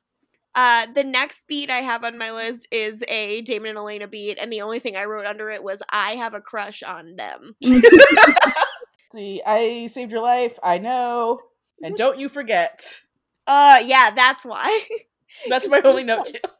She's just, like, bragging about saving his life, and it's so cute, and he's like, yeah, whatever. That's because she definitely does not know that he killed Brie after all that. Yep. She has no idea. She would not be being cute with him otherwise. I didn't think about that. Oh no. Yep, not great. Yep. So Elena returns to Mystic Falls and she goes to talk to Stefan. And here we go. Ba-ba-da. Good lord. He tells her, you are not Catherine. You are the opposite of everything that she was. Mhm. Which, God, you really hate Catherine, don't you, Stefan? Yeah, it really does. And then Stefan admits something really big, is that he met her the day her parents died on Old Wickery Bridge. They crashed and they went into the water, and basically Stefan was told by Elena's dad to save Elena first, so he did. Mhm. But he went back to go save her parents, and they were already dead. And, saw her face, couldn't believe she looks like Catherine, and, then afterwards did some digging. And did some stalking. Yeah, some stalking. But I do want to point out, I really love Nina's, like, one line delivery where she's just like, oh, like, everybody wondered how I got out of the car. Like, that this is just, like, a thing that finally makes sense to her. And that's such a shocking thing to find out. Like, I think that's a nice shade of the scene and, like, a piece of it that she does really well. But the big reveal... Well, wait, before that, do you think that there are people in Mystic Falls that think that Elena somehow killed her parents? I hope not. Tanner definitely thought that. It's like, how'd you get out of the car? They're not out of the car, come on. No, I think Tanner was more like, the wrong kid almost died. Rest in hell, Tanner. Rest in hell. Okay, but yes. Now for the big reveal. Go ahead, Morgan. Elena is, drumroll please, adopted! Q Plum. Yeah, Q Plum indeed. It's shocking. Yeah, it's a big thing. It's so definitely not where anyone thought the show would go in the pilot. Yeah. Even with that whole, you guys look alike. It's like, clearly they're just, related somehow through the Gilbert family. Nope. Nope. What do you think of that, Oh, I'm processing it the same way Elena is. Oh, wow. Oh, man. So, very emotionally. Maybe not that emotional, but kind of like, what the fuck? I mean, it's pretty shocking. And, Jenna explains some stuff later that all makes sense. The idea that, like, her dad was a doctor. He could, make the paperwork anything it needed to be. And that her parents really wanted a baby and she appeared. But it, it asks a lot of questions. So many questions. So Stefan tells her all that, and they're on solid ground, and I guess she's done being upset with him. Even though he did tell her he stalked her a bunch. But she's like, I get it. I did like his note about, like, how he couldn't look up into the Pierce line, like, through public records, because if people knew he was looking into Catherine, and as we will continue to see, people are still obsessed with Catherine, so people would know he's looking into Catherine. I mean, look, I'm obsessed with Catherine. I get it. Here's the deal. I'm obsessed with Catherine as well. But it's a good scene. It's good for them. It's like a, it's shocking revelation. And then Elena goes home. Jenna snaps at her, and Elena snaps right the fuck back. Yeah, she does. Am I adopted, Jenna? Like, Jenna was like, so I'm the guardian. I'm gonna tell you what's up. And Elena's like, no, you're not, because I'm adopted. Tell me about that. I feel so bad for Jenna because, like, she's in such a shitty position. But yeah, fair enough, Elena. She was so close to proper parenting, and then Elena ruined it for her. It's hard. Being a parent out of nowhere is really hard. Watching this again, like now, like watching this where I feel like I'm closer to Jenna's age than Elena's. I'm like, oh fuck, like being Jenna would be so hard. Fuck. Jill, how do you feel about Jenna? Do you think her life's hard? Yeah, of course. Gave you 2 teenagers right now, I'd lose my fucking mind. Oh god, I would like jump off Wickery Bridge. But not only do you inherit 2 teenagers, you lose your family. Again, Jenna lost her big sister. No one talks about that ever. It's really fucked. The only one who pretended to care was Logan of all people. Logan! Maybe Alaric will care. Maybe he'll bring it up soon. Yeah, got a dead wife, dead older sister. Let's talk. Yeah. Speaking of dead wife. Dead wife. So we got Rick at the grill, grading papers while drinking alcohol because he's Rick. And then who goes to sit nearby at the bar and orders bourbon? Damon. And then Rick sees him and has a flashback to Damon killing his wife, vampire style. That means biting the neck, baby. Damon killed his wife. Holy shit. Jill, what do you think about this? Unsurprised. Classic Damo move. It really is. Killing people's significant others is Damo's move. Damo's killed a lot of wives in his day. A lot of wives and girlfriends. But it's fun. It sets up a fun tension. You know, we've seen Alaric kill one vampire, and now he has a reason to kill Damon. So, fun little threat. Bring it on. Yeah, can't wait till he kills Damon and Damon's no longer on the show. Rip. And now, it is time for episode 12. Yeah. On Pleasantville. Y'all ready to talk about a decade dance? Fuck yeah. We should say, the Mystic Falls Town Event of the Week was a kidnapping, you guys. And which I rephrased as transporting an unconscious minor across state lines, which is worrisome. It really is, but it happens. It happened. That and falling in a hole. Those were the events of the week. And a trip to the library. Oh yeah. Being a nerd. Being a fucking virgin. Jeremy Gilbert, an incel? Jeremy Gilbert is not an incel. I'm sorry, Jeremy. Yeah, we shouldn't be that mean to Jeremy. It's unfair. Jeremy Gilbert fucks. We've already talked about this. Yeah, Jeremy Gilbert is voluntarily not celibate, so he's a good kid. So Unpleasantville fucking rules. When I realized we were going to be watching it today, I lost my mind. The Mystic Falls Decade Dances are one of my favorite things in the world, and I was so excited for Jill to attend her first, so to speak. Next time, we're going to have to dress up, obviously. Fuck yeah. Bump it. Well, no, next time 70s, yes, 60s. So are there still bumpers in the 60s? I feel like people still had voluminous hair in the 60s. Anyways, our episode opens with Elena, with Stefan finally giving Elena some vervain to give to everyone in her life. Yes, finally. For the Gilbert family, with Jeremy gets a bracelet. Love a bracelet on Jeremy. God, poor Caroline has been in need of vervain. Since the moment Stefan learned that Damon was fucking with her, she's needed vervain. And it's fucked that he didn't do anything to get her that vervain. Stefan could be a better hero. Yes. But then I really like the whole like pizza guy bit. I think it's smart. Mm-hmm. Yes, I like it. So also in that opening, Elena is trying to figure out who like the mystery man was, and then enter TV's Dylan Casey. Most people will probably know him from Nikita. That one really good episode of Agents of S.H.I.E.L.D., the Canadian show Being Erica. Yeah, he's a handsome Canadian actor, and we'll talk about his resemblance, but it's not quite, but like there's definitely a resemblance to Sean Ferris, which is a weird casting decision that they made in this episode, but because it was very confusing to Jill. God, it threw me off so much. As a fan of both actors, like I'm like obviously very aware of the differences between them, but I can understand seeing them both and not being familiar and being like, these are the same white guy. Yeah. I will always understand white man face blindness. It is tough. As an expert of all things WB and CW, like I know everything about white men. I can differentiate a white man like that. That's why. That's my thing.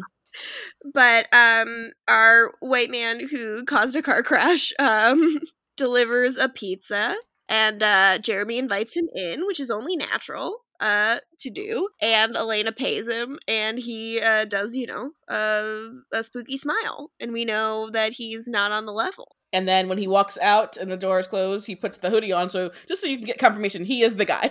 I wrote in my notes, just delivering a pizza with no prank element.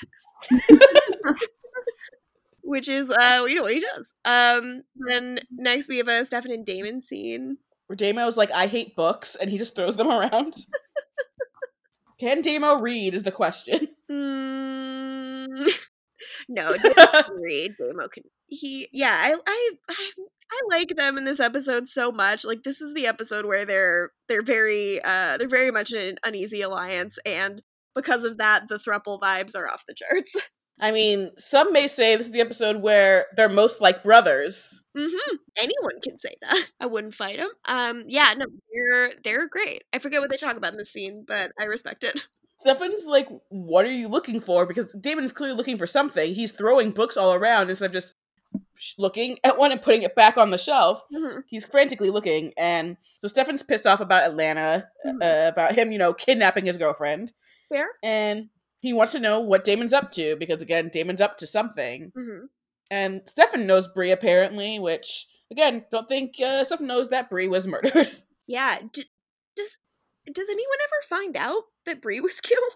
Yeah, I don't think anyone ever finds out about this. That's fucked. But I guess it would be hard to bring up in another episode. So they talk. Then I have a Alaric and Jeremy scene. Jeremy, I can't tell you guys how excited I was to see Jeremy get an A, and I was like, what's wrong with you, Morgan? Whereas I'm yelling, nerd! Quarantine's doing things to me, you guys. I saw Jeremy Gilbert get an A, and I was like, that kid's really turning his life around. I'm so happy for him. Does Michael know that you stand Jeremy Gilbert now? I have not told him. He will find out when he finds out. I'm going to tweet him right now. No! It's happening. So I want to make sure everyone can see it. That's why I'm going to tweet it and not just text him. Oh, rude. My spot is being fully blown up. I don't stand. I'm happy that he got an A. Uh-huh. He's working really hard. Jill, how do you feel about Jeremy Gilbert's grades? I don't have that much of an emotional connection to it. Some would say you don't stand Jeremy the way that Morgan stands Jeremy. As of this moment, it seems Morgan does like Jeremy more than I do. This is just peak Jeremy. He's working hard. He's nice. He's in scenes with people who he's good at being in scenes with. Jesus. I think it's the peak use of Stephen R. McQueen. Anyway, I'm so sorry. He got an A, and Alaric's like, don't get too caught up in, the vampires. And he's like, I don't believe that. And then, He brings up his ancestors' journal and from 1864, and Alaric's like, I would like to read that. And then he just gives it to him. Mm-hmm. He does say that's, porn for a history teacher, and I'm like, don't say porn. You say that to the wrong child, and you are getting reported, sir. Oh no, Michael responded to your tweet. Let me see this. Latoya tweeted, Michael Chasen, have you heard Morgan stands Jeremy Gilbert now? To which Michael replied, she only feels that way because I'm not in the room to annoy her like Jeremy would. He gets it. I'm gonna tell him to wear more bracelets. For listeners who, I guess, aren't familiar with Vampire Diaries, or this is their first time with Jill, congratulations. But also, when we say Stephen R. McQueen, please do know that he is the grandson of the Steve McQueen. And also, I just looked it up, his middle name doesn't even start with R. It should be Stephen C. McQueen, by the way. It should be C? That's so weird. His middle name is Chadwick. Huh. Stephen R. McQueen is interesting with his lineage. Kind of like Jeremy Gilbert is. Mm-hmm. Love to read Stephen R. McQueen's ancestors' diaries, too. The Steve McQueen Diaries. I would watch that show. See, now I think you're the one who stands Jeremy. No, I stand Stephen R. McQueen. Fair. Well, you stand Jeremy Gilbert. He's a good kid. I want him to get good grades. Finally, our next scene is finally Elena giving Caroline the vervain. And she does call it a lesbian friend necklace because we're freaky like that. An iconic Caroline line. I love her. I love her so much. They talk about her and Matt, and I love it. Caroline feels weird talking about Matt's situation because, Elena is Matt's ex. But Elena's cool with it because she's with Stefan, but Caroline's like, well, Matt's not over you. We all know this. And this is true. We all know this. It's so great because Elena is like almost like comedically over Matt, and Matt is almost like comedically under her, so to speak. Like, he wishes. Like, she's like, huh, who, Matt? My friend? And he's like, he's brooding, and she is just like, I'm already in like a whole love triangle with 2 hot vampire brothers. Like, I don't have time to think about Matt. I love it.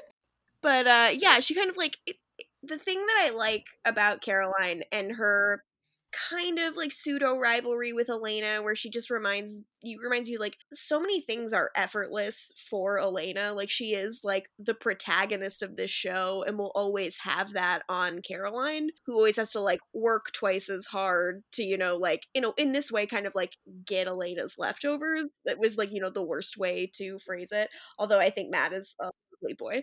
That's how Caroline sees it, though. Yeah, like Caroline always has this real problem with like her self-esteem and her ego, and she really compares herself to Elena a lot, and it's really hard for her, and I enjoy when the show explores that. So I think this is a really nice scene for the two of them.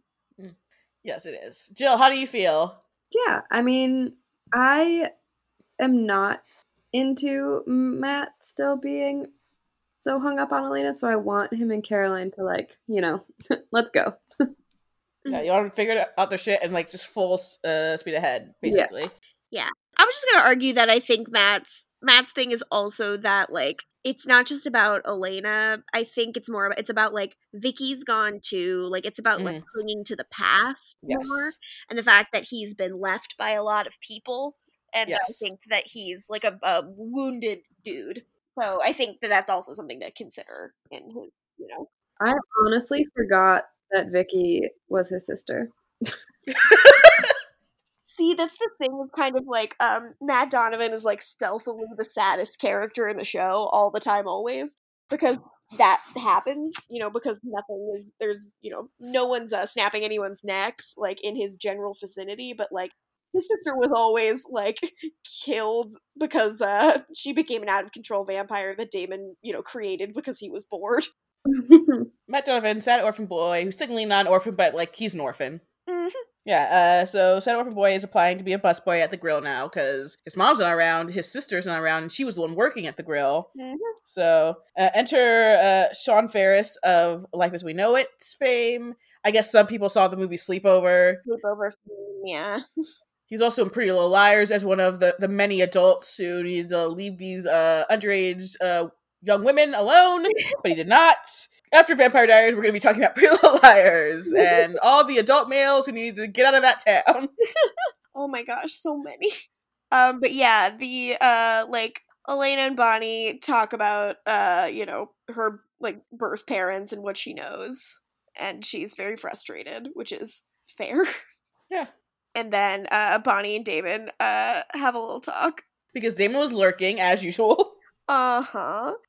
And Sleepover saves her from Damon's clutches. Reunions, Sean Ferris saves her from Damon's clutches. And then they have some flirting, and she's like, oh, you remember me? And he's like, yeah. He was like a hotshot football star at Mr. Falls High, and now he is a bartender at the grill because, remember, the last bartender got arrested because Lexi did that to him. Yep. So he's the new person surreptitiously serving teens alcohol. And then and they're really cute. I think they're sweet. Like it's nice to see Kat Graham like playing like something cute instead of being like horribly terrorized on the show. But don't worry, that'll all happen soon. And then Elena goes outside and gets a scream scene, which rules. Yeah, pulling a scream to freak her out. Calls her on the phone because he's a little creeper. Mm-hmm. Says he's the guy she hit with the car. And it's really spooky, and she, zoops the fuck out of there. Then she zoops over to Stefan, who gives her the Gilbert watch. That is a vampire compass. Yeah, which he apparently stole from Damon. Which Damon stole from Logan, and Logan stole from Jeremy. Mm-hmm. Gosh, this thing's been passed around. A lot of thievery happening, you guys. Mm-hmm. And so now she has this. I like the watch. I like the little sound it makes when it spins around. I enjoy that piece of sound design because it sounds like a little butterfly. And then we have a scene that I like very much. Good Matt and Caroline scene. There's paint, baby. They're painting. And like at one point Matt's like, I really like that we're hanging out. It feels really good. And he's like, but I'm about to ruin it.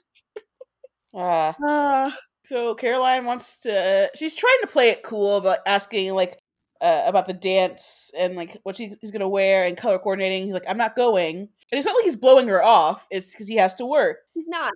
Caroline has no chill whatsoever. So she like freaks out. Yeah, he's like, I'm working at the grill, and she's like, since when do you work at the grill? And he's like, well, some people gotta work, Caroline. And she's like, no, I'm literally just asking, since when do you work at the grill? I didn't know you had a job. Like, but like she said it in her dismissive Caroline way. That's the thing. So he's like, no, thank you. Yeah, and there's a weight that comes with speaking as a Forbes to Matt Donovan. Like always, like she is a member of the founding family of this town. Not only is she like rich, she is respected, and she has a legacy here that matters. And so that's a thing that's pretty inescapable for the two of them. And I like, and this storyline with them is like a lot about that, and about the fact that like Matt is a very vulnerable person going into this romance, but like also so is Caroline. Like he doesn't know that she just got mind controlled a shit ton. Yeah. They're really cute. They paint on each other. It's very cute. Speaking of cute, I wrote in my notes for the next scene, Anna, you're not pushy, you're cute. I don't know what happens in the scene, but I know she was cute and not pushy. Yeah, she's like, can we hang out? And then she's like, oh, I'm doing the pushy thing again. And I'm like, it's not pushy to want to be someone's friend. Yeah, she's not pushy until like later at the dance when she's like the journal thing, but Anna's actually playing this all very cool until she's not. It's weird of her to appear at the dance out of nowhere, that's for sure. I mean, she's apparently a weird homeschool kid. That could be the reason why. I just don't believe they let her into the dance because she doesn't go there. Mystic Falls High has security? Fair enough. Damon could just say that he's a chaperone. That's just allowed. And then, like, freak dance with a student. Hell yeah. Speaking of chaperone, Jenna's a chaperone. Yes. She's in her cute little pencil skirt. And she and Elena finally talk. Yes. They talk about the backstory of her being adopted. The, 16-year-old girl named Isabel, came to the office, went into labor, baby, and then she just fucking pieced out. Mm-hmm. And now we have a little bit more information that will come in handy later in the episode. And then we have a scene where Jill asks if their little brother. But besides that happening, it is a very good scene. It's a pretty good scene. It's forever changed because of this piece of information, but it's a good scene. I mean, I was just enjoying the fact that Honoria Fell is a great name, and then Jill asked the question. I have heard several cast members and behind the scenes footage and stuff calling her Gonorrhea Fell. Oh, that's why I love it. It's incredibly funny. Gonorrhea Fell. Like, I like the tradition of people just giving the Fell family terrible nicknames. I am upset that no snarky high school kid calls her Gonorrhea Fell in the show, but okay. I mean, that'd be 1800s high school. No, I mean, present day high school when they're, looking at any, lists of old names. Like, Tyler would call someone Gonorrhea Fell. Tyler would totally call someone Gonorrhea Fell. Honestly, I'm kind of missing Tyler in this episode. But they kind of, Stefan offers Damon a deal in this scene. He's like, I'll help you get Catherine out of the tomb, not the other vampires. They need to die. But if you will fucking leave Mystic Falls, I'll help you do this thing. I have no reason not to, because I want you gone. If Damon is so sure that his relationship with Catherine is real, it's she'll want to leave with him. So it should work, right? Yeah, that should be a no-brainer. But I think the boys have trust issues. The boys are back in town and they have trust issues. That is for sure. But it's definitely a piece of the let me give you an olive branch and let's try to have an uneasy alliance where we're working together even though we're not friends. which again is something I think the show does that is great and fun. I do have a question. Mhm. Why was Damon writing down the names of the founders? He knows their names. He's making a little list. Cause he's gonna get their journals. But he knows who they are. He doesn't need to write their names. He met them. He knows who they are. Look, some people make lists. Sometimes we make lists so that we can be productive. All I can think is like he knows them. He knew these people. I don't understand why he's writing those names down. This is a fair note. It's like if he wrote down Damon Salvatore. I mean, I am often writing down Damon Salvatore in my notebook. I don't know. It'd be like if he wrote down his dad's name. Did he write down his dad's name? I have to go back to the scene. I don't know, Probably did. but he did. But why? I don't know. He's trying to keep track how many he needs to get. These aren't new names to him. Jill, you got anything on this? I thought it was just like a checklist. That's what I thought too. What? What's the check off? He knows who they are, and he'll know if he has their journals or not. That's pretty fair. All right, fair enough. Damon, why are you making that list? It's not like these like a complete newcomer to town is like I have to learn about the founders. You know who these people are. I'm just gonna keep repeating that. You know who they are. He does know them, that's for sure. But anyways, he writes the names down. 1864. He remembers them from 1864. I mean, he had to learn a lot. He's had to learn a lot of names in his time. But like the founders' names are ones he like really remembers, especially since he's around the founders' family like all the time. Look, it's a good point. I don't have a good rebuttal. But anyways, now we have a Stefan, Damon, and Elena scene where they kind of like put together everything that they know. Well, not yet. Is there a scene in between? Yeah, because it's bumping o'clock, and then there's no one in the house, but the compass is going crazy. Oh, yes. I'm so sorry. I have a bullet point that says Elena's bump it. You should have known. I'm a fool. But yeah, so it's going crazy, and Elena's starting to freak out. Mm-hmm. She calls Stefan's phone. Damon answers, and he says, "Oh, Stefan's on his way." So she's like, "Oh, that must be why it's going crazy." Mm-hmm. I was worried. Then all TV's Dylan Casey is on the ceiling. It's so freaky. It's such a good shot. Jill, was this scary for you? It was like Hereditary. Yeah. Hereditary stole it from Vampire Diaries. They did. You heard it here first. Yeah, Ari Aster, we need to talk. We know what you did. Yeah, so he's all about being a Spider-Man on the ceiling, and then Stefan comes to save the day. There's a lot of vamp speeding, and TV's Dylan Casey's out of there. Yeah.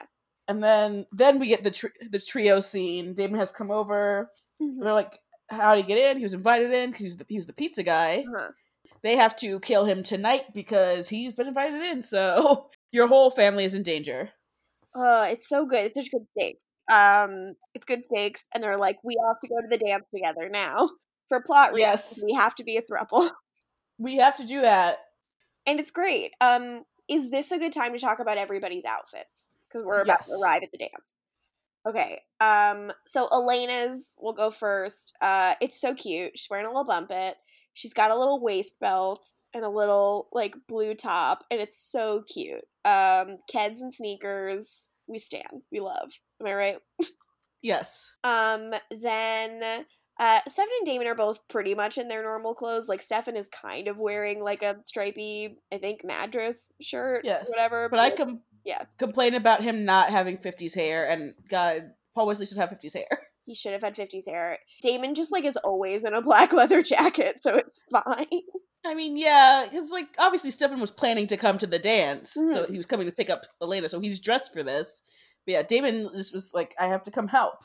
Damon's like, I always look like I'm in The Outsiders, so it's fine. Jenna's is cute. She's wearing a little pencil skirt, and she's like, I love these dances. And I'm like, I love you, Jenna. Alaric is in a Letterman's jacket, which is so cute. It made me want to explode and die. Does Jeremy dress up?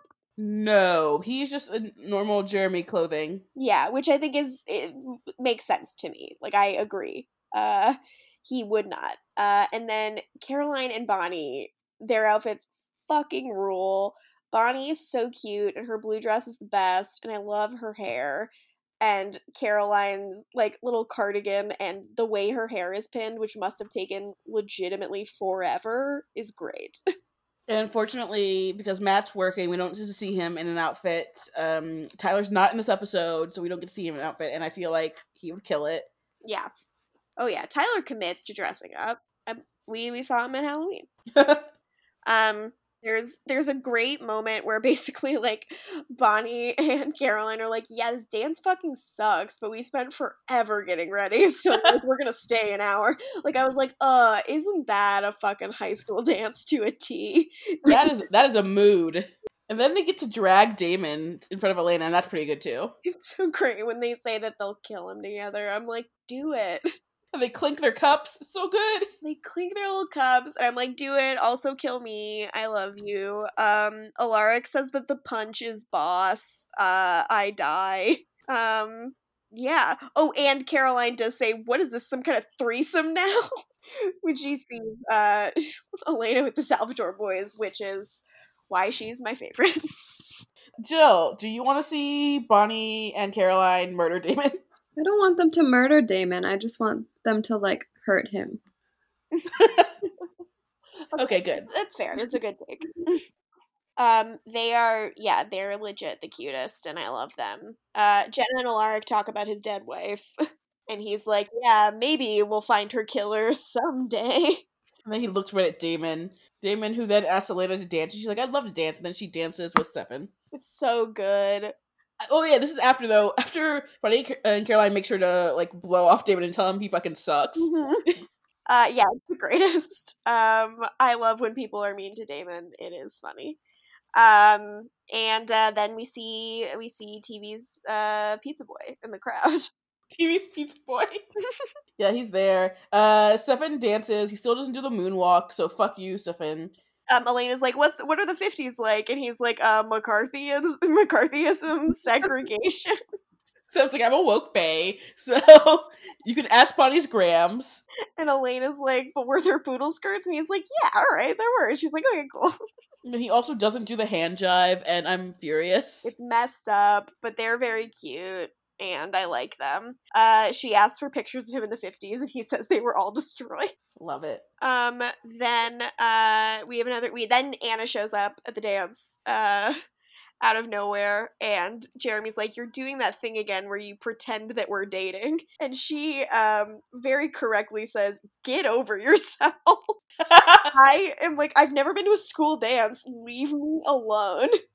Yeah, I'm a 15-year-old girl. I've never been to a school dance. Can I please live? I just want to, like, do something that feels normal. And I was like, of course, let her be. She's good, and there's definitely nothing afoot. Yeah, no prank element. Let me just come to this dance with no prank element. No one's pranking anyone in this episode. No pranks.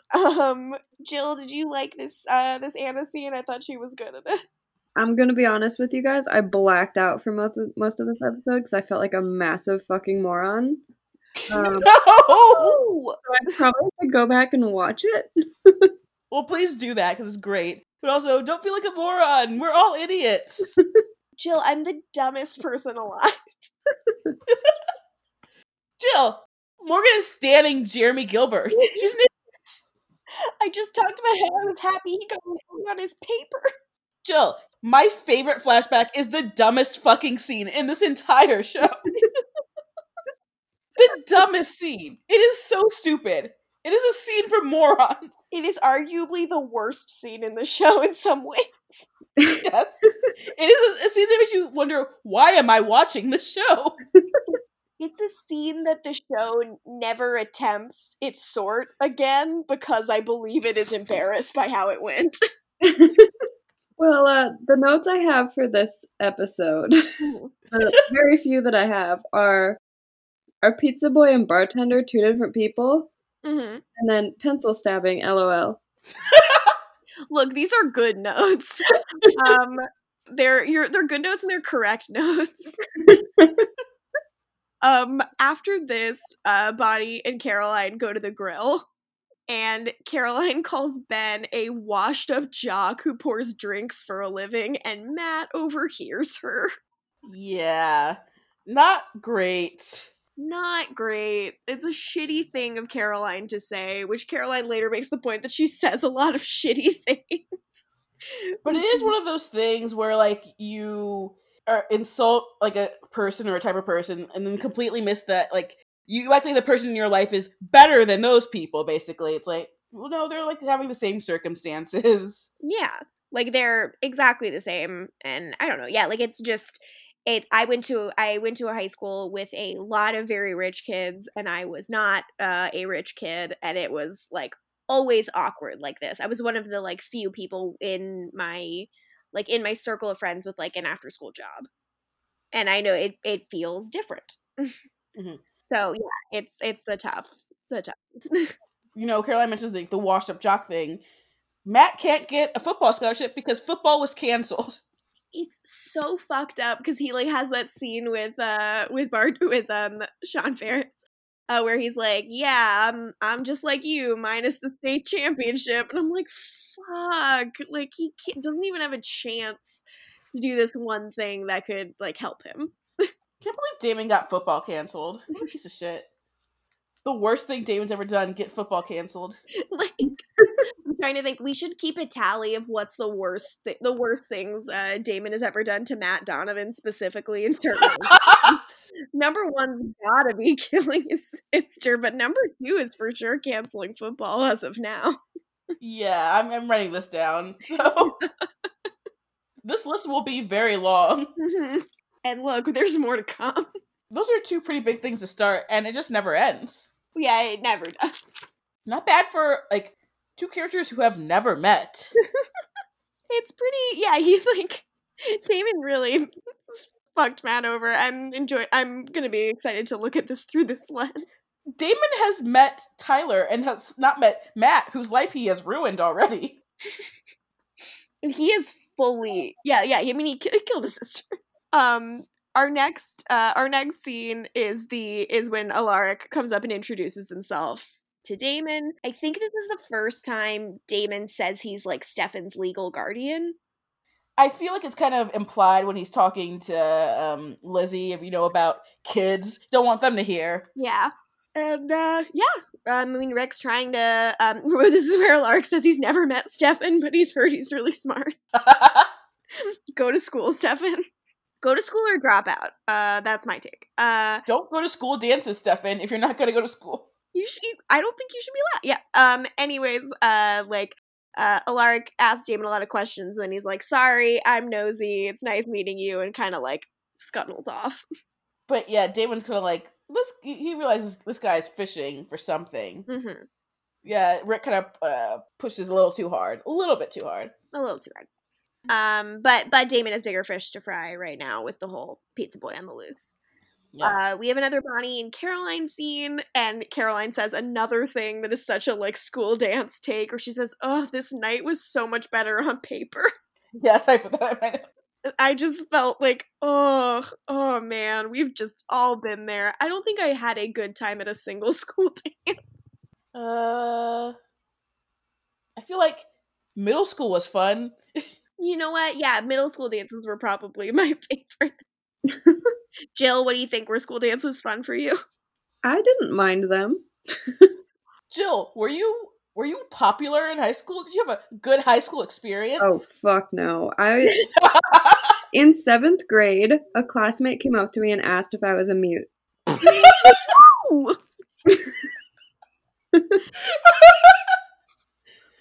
And I said nothing back to him, so Gavin, if you're out there, I am not a mute. I have 2 hours of audio right now that prove otherwise. It's a miracle. Oh my god. No, I just went with a bunch of my friends and we always had a good time. Oh, that's really nice. I would always, like, my friends would end up, like, having dates, or everyone would be, like, so aggro about not having dates that it would, like, poison the vibe. Oh boy. Where like, all the girls would be like, I'm so sick of being alone, that I'd be with, and I'd be like, guys, we could just have fun. Yeah, not a great time for me. But I loved watching a Mystic Falls decade dance. I will say a story for senior prom. All the girls in my friend group, we all got our periods synced up, so we all are on our periods during prom. Oh Yes. Oh my god. I'm trying to think. I went with just like 3 of my friends for my prom, and it was mostly nice but a little bleak. Oh, okay.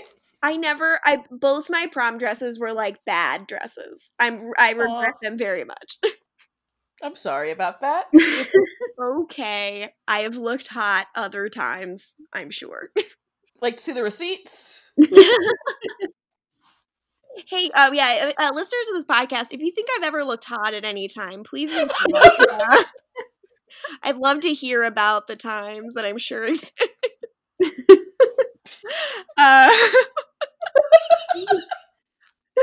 Anyways, Bonnie asks Ben out. Yes. And then Matt and Caroline have a scene where he has like the higher ground in the argument, and then she's able to flip it. Like, that's magic. Which is why I love her so much. Yeah, because he has like great line where he's like, yeah, I have a table to clean. That's the kind of thing that like washed up jocks do for a living. And she's like, no. And that's where she's like, I said a stupid thing, but I'm always saying stupid things. You know that's not me. Like, please, can we talk about this? And then here's where Anna like ruins her chances right now. This is where Anna freaks out. She wants to borrow the Gilbert journal. And she like is really pushed. This is where she's pushy. She's really weird about it, and she gets a case of the horny eyes. Yeah, I mean, we could call them vampires, but like thanks to Stefan, they've mostly been horny eyes, so they're now horny eyes. She gets a very subtle horny eye, which I love. Yeah, She's kind of like her veins like bubble up a little bit under her eye, and Jeremy's like, whoa. Yeah, this is more of an angry horny eye, but a horny eye nonetheless. Arguably my favorite Stefan and Elena moment ever happens, which is when he tosses her around for the dance. It's so cute. And that's where I wrote in the chat, all caps, Paul Wesley, a man. Truly, though, they are so cute. I wrote, he toss her, it's good. this is where I came back in. My brain arrived. Yeah. Oh, and you wrote, it's never gonna happen again, which is what he says. Boring. Listen, if someone does that and they're like, yeah, that's never gonna happen again, that's such a huge turnoff for me. I'm like, loosen up. Calm down.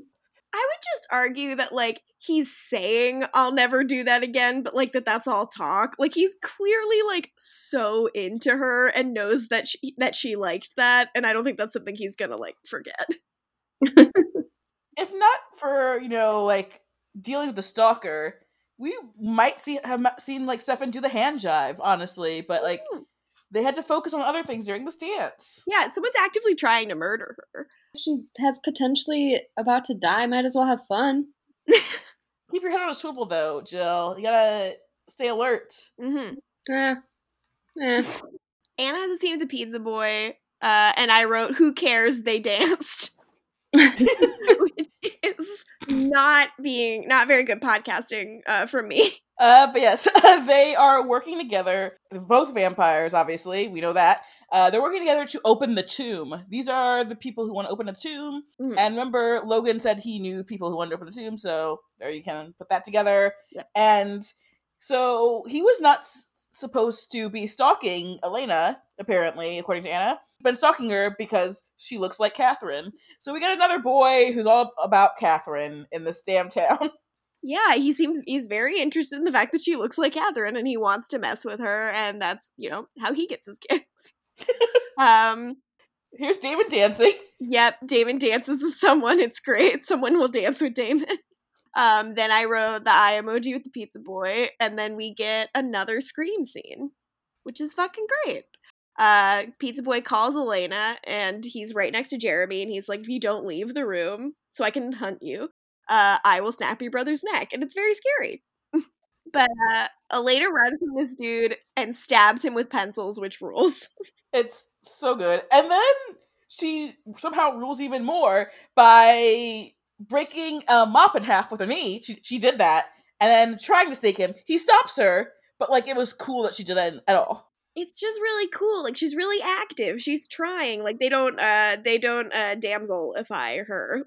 Although her kneecap should be broken. Yeah, that would hurt a lot. Yeah, you're human, Elena. Your kneecap should be shattered. Yeah, maybe it was already loose there. The public school system is very old, weak mop. But the boys save her. They stab him in the tummy, and they interrogate him. And he's like, I'm not gonna tell you anything more stabs. And then he's like, she looks like Catherine. Mhm. So this is where, like, you know Catherine? And he notes, and this is something he brought up with Anna, which is he knows the Salvatore brothers. Like he says, like, I was never intimidated by them. They are just so self-involved. They don't remember him, but like they know each other. It's so funny because like I always love to think about like tertiary characters in anything. Like whenever Community would acknowledge that everyone else at the college hates, like, you know, the main characters of the show, like they're always doing their own thing. Like it's so annoying. They're always causing trouble. Like I just imagine everyone in 1864 feeling that way about the Salvatore brothers. Honoria Fell must have hated them. Honoria Fell is like, oh my god, the Salvatore boys are fighting over Catherine Pierce, and it's so annoying. And they think they're being subtle about it, and they're not, and we're all sick of it. Classic Honoria Fell. Ugh, what a gossipy bitch. Stefan kills him because he has to die because Elena, he's been invited in. Great. He also, before he was killed, mentions Emily's grimoire and also Jonathan Gilbert's journal. And it's a good thing that Damon wrote all those names down just so we can circle Jonathan Gilbert. Mm-hmm. So he knows it's not Honoria Fell's journal that has the information. Although I would like to read it because I bet she had some scorching hot takes. I mean, as the original broadcast journalist of Mystic Falls. Right, as the newswoman of Mystic Falls. But then we have Damon's scene with Alaric where he is like fed up with him always being around with his, you know, attitude, and he tries to compel him and is like, "What's your deal?" And he's like, "I'm just a guy." Did you see anything? And he's like, "No." And then Damon's like, "Cool, forget we talked about this," and leaves. And then we see Alaric holding some vervain. Can vampires not even touch vervain? I mean, it can touch. It's not going to feel good for him. He'd probably be looking real sick if he was doing it. Because obviously, someone was playing around with vervain to make those, like, all that jewelry. Yeah. It's kind of like touching a cross in Buffy, you know? Mm-hmm. Like, it'll, like, sizzle and it'll hurt. Yeah, that's like when they first put Damon in the cellar. It was like in the room with all the vervain, and that's what was helping to weaken him. Right. Mm-hmm. So, yeah, it's you know, it's bad vibes for them. So yes, Alaric is 100% a human. He just likes ugly rings. Yeah, he's just an ugly family ring. We then have a Stefan and Damon scene, and they agreed on this little deal. And Stefan says, you know, the only thing is, like, I'm there when you open the tomb. We get Catherine out, we kill everyone else, and you get out of town. And Damon says, I don't think I can trust you. And he says, trust that I want you gone. Aww. At this point, which is, you know, like, sad because, like, they kind of were, like, vibing. They'll never be on Amazing Race now. But Damo and Catherine could be. I would pay to watch that as well. Catherine Pierce on Amazing Race would be. I would watch Amazing Race. 100%. But, yeah, that scene's great. Then the next scene is Caroline apologizing to Matt. And this is where she says, like, I say stupid things. And she says, I'm working on it. Which I think, to me, there are a few things more charming than a person trying to be better. And this is when Matt says, like, it feels really good, this thing between us. And then he overthinks it. And Carol really does do a good job of turning it back at him. Because he's like, yeah, like, if we keep going, then this will probably happen, and this will probably happen, and this will probably happen, and it'll fizzle out. And she's like, cool, well, congratulations. You took that step all on your own, and you decided how it was going to go. And now it's as if we've taken it, and goodbye. Which is pretty valid. And then we have Alaric dropping Jen off at home. What a gentleman. Whew. Just trying to figure out, was this a date? He's like, no, this wasn't a date, but Friday could be a date. He's, boy is smooth. Whew. Jill, what'd you think of that line? Loved that. Big fan of that part. Glad I came back for it. I fucking, like, yeah, that line's so good. But, like, Friday, like, dinner and a movie, like, that could be a date. I was like, holy shit, like, Jenna, hold on to this, gentleman. Yeah, never think about Logan ever again. Truly never. Yeah, it's so great. She's like, yeah, of course. And then he's like, yeah, I should cool it on the dead wife talk, like, talking about my dead wife, Isabel. And then, oh. Hey, Jill, do you think it's just a coincidence that his dead wife from Virginia is named Isabel? There's never coincidences on this show. Yeah, it seems as if we will be learning more about that soon. You guys, the next scene. Caroline is storming off and she's angry. Matt follows her in his truck and he's trying to talk to her. I have a bunch of exclamation points written because they kiss. They do, and I'm like, well, that's a kiss. There you go. That's how you kiss someone. It's such a good kiss, and like you can, and like the headlights are like filtering through their silhouettes, and like her hair, is the best. And he smiles at her and says, "This'll never work," Aww. which is cute as hell. Jill, are you happy they kissed? I am. I just want them to be happy. Aw. Me too. Again, I do want to stand by that so far. I think Matt and Caroline are each of their best relationships. It's good stuff. Yeah, they're cute as all dang heck. That's my hot take. Meanwhile, Stefan is making Elena tea. Which is also very hot of him. And Jill hated his shirt. Yeah, it was a bad shirt. I didn't like it. The 50s, baby. No, thank you. Yeah, Elena is talking about how she's not traumatized after tonight, which is amazing. There was a lot of stabbing, and she is perfectly fine, apparently. Which is great. And then he's like, well, that's like adrenaline. Like, it'll wear off and you'll feel like shit later. And she's like, oh, okay. And then he explains to her that he lied to Damon.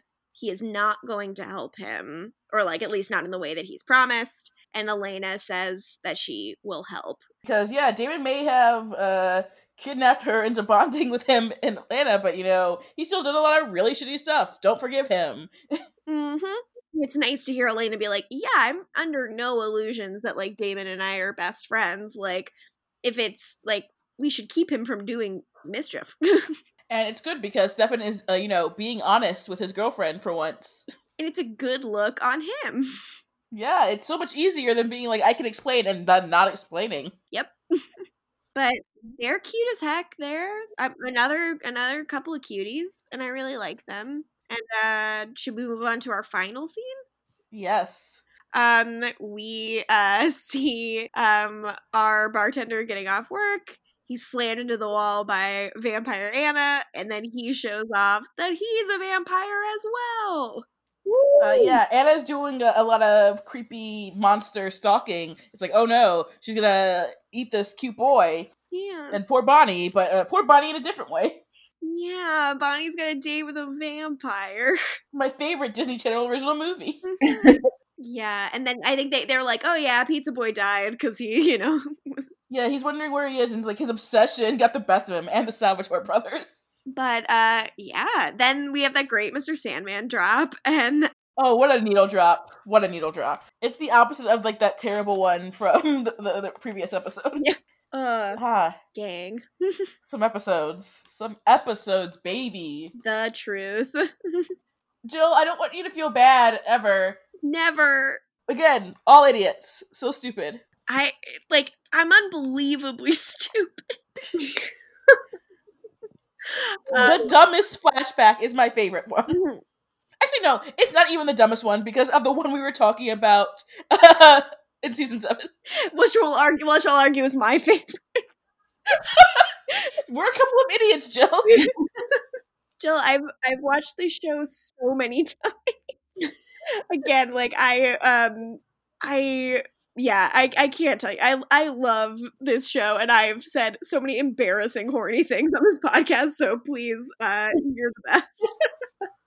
This podcast might get us banned from the internet. It's true. Everyone will know how stupid we are. I am worried about people finding out how dumb I am. But you know what? Gavin from 7th grade. He knows I'm not a mute now. So You gotta drop the link to this podcast. I'm talking, bitch. Should we talk about Jill's character rankings? Yes, absolutely. oh man. I Bonnie for number 1? would put I mean, I don't think anything's really changed in these two. Mm-hmm. I guess Damo would be a little higher. Mm-hmm. But yeah, I guess Bonnie's still 1. I'd put Damo up there. I would actually maybe put Elena up there for the pencil stabbing. Yes. Nice. Good, correct. How did you feel about the mop breaking with her knee and not shattering her kneecap? You know what? Adrenaline. That's a bad bitch. Yeah. She did it. I love her. I'm proud of her. I'm gonna like get my Swiffer and try to break it in half, see what happens. To be fair, that's metal. Swiffer break challenge. A big sort of viral challenge. God. Yeah, we want all the youths to break their legs. The Vampire Diaries made me do this. I think those are very respectable rankings. Good. And crushes. We gotta get our crushes in, guys. Oof. It's hard. Mine for the first one, that was 11, right? Mm-hmm. Yeah. First one for 11, Damo, crush, Mm-hmm. crush and hard. And then I would say for 12, considering I blacked out for half of it, I would say, You gotta rewatch the episode. yeah, I'm going to. Caroline, because of how she flipped it back on Matt. Yes. It really was magic what she did. That was beautiful. Yeah, I am going to go with some characters that have some things in common. They're witches, they're black, they're women. It is going to be Bree and Bonnie. Ooh, okay, I love it. I'm going to pick Elena for my 11 crush. Like how much fun she has in this episode. And how much she just like sticks to her guns and is like in it for herself. I think it rules. And I'm going to say Stefan for Pleasantville because I love that dance scene. I like him working with Damon, but also being smart enough to not fully be doing it. Like, it's good Stefan stuff. He's being a good boyfriend. It's good stuff. Good crushes, you guys. Yeah, dang. No one chose a crush that we should mock. Like, Morgan hasn't chosen Jeremy yet, so. That's good. I'm going to let you know right now that I don't think that's going to happen. Let's see how things go. Look, maybe I'll shock us all, but he's a child. I want to know if we got any contrarian listeners in the house. People who listen to disagree with us. The people we're going to fight as we threaten every episode. Oh, yeah, we do threaten to fight a lot of people. Worried about the grudges we're starting. Quick, Jill, cut a wrestling promo about how you're going to fight everyone. Alright, guys. I think that about does it. Yeah, you can follow me on Twitter at LaFergs. From there, you can find my writing. So do that. You can follow me on Twitter at Lorgan Moodich, and you can find me on other platforms that way as well. And I am on Twitter at Jilbo Baggins, but 2 I's instead of 2 L's. And I think we should do a new tradition at the end of every episode, which is play a song from the Vampire Diaries. The first episode, we're starting this, we will play the song Cut by Plum. So that's going to be happening right here. Enjoy Cut. Enjoy Cut, you guys.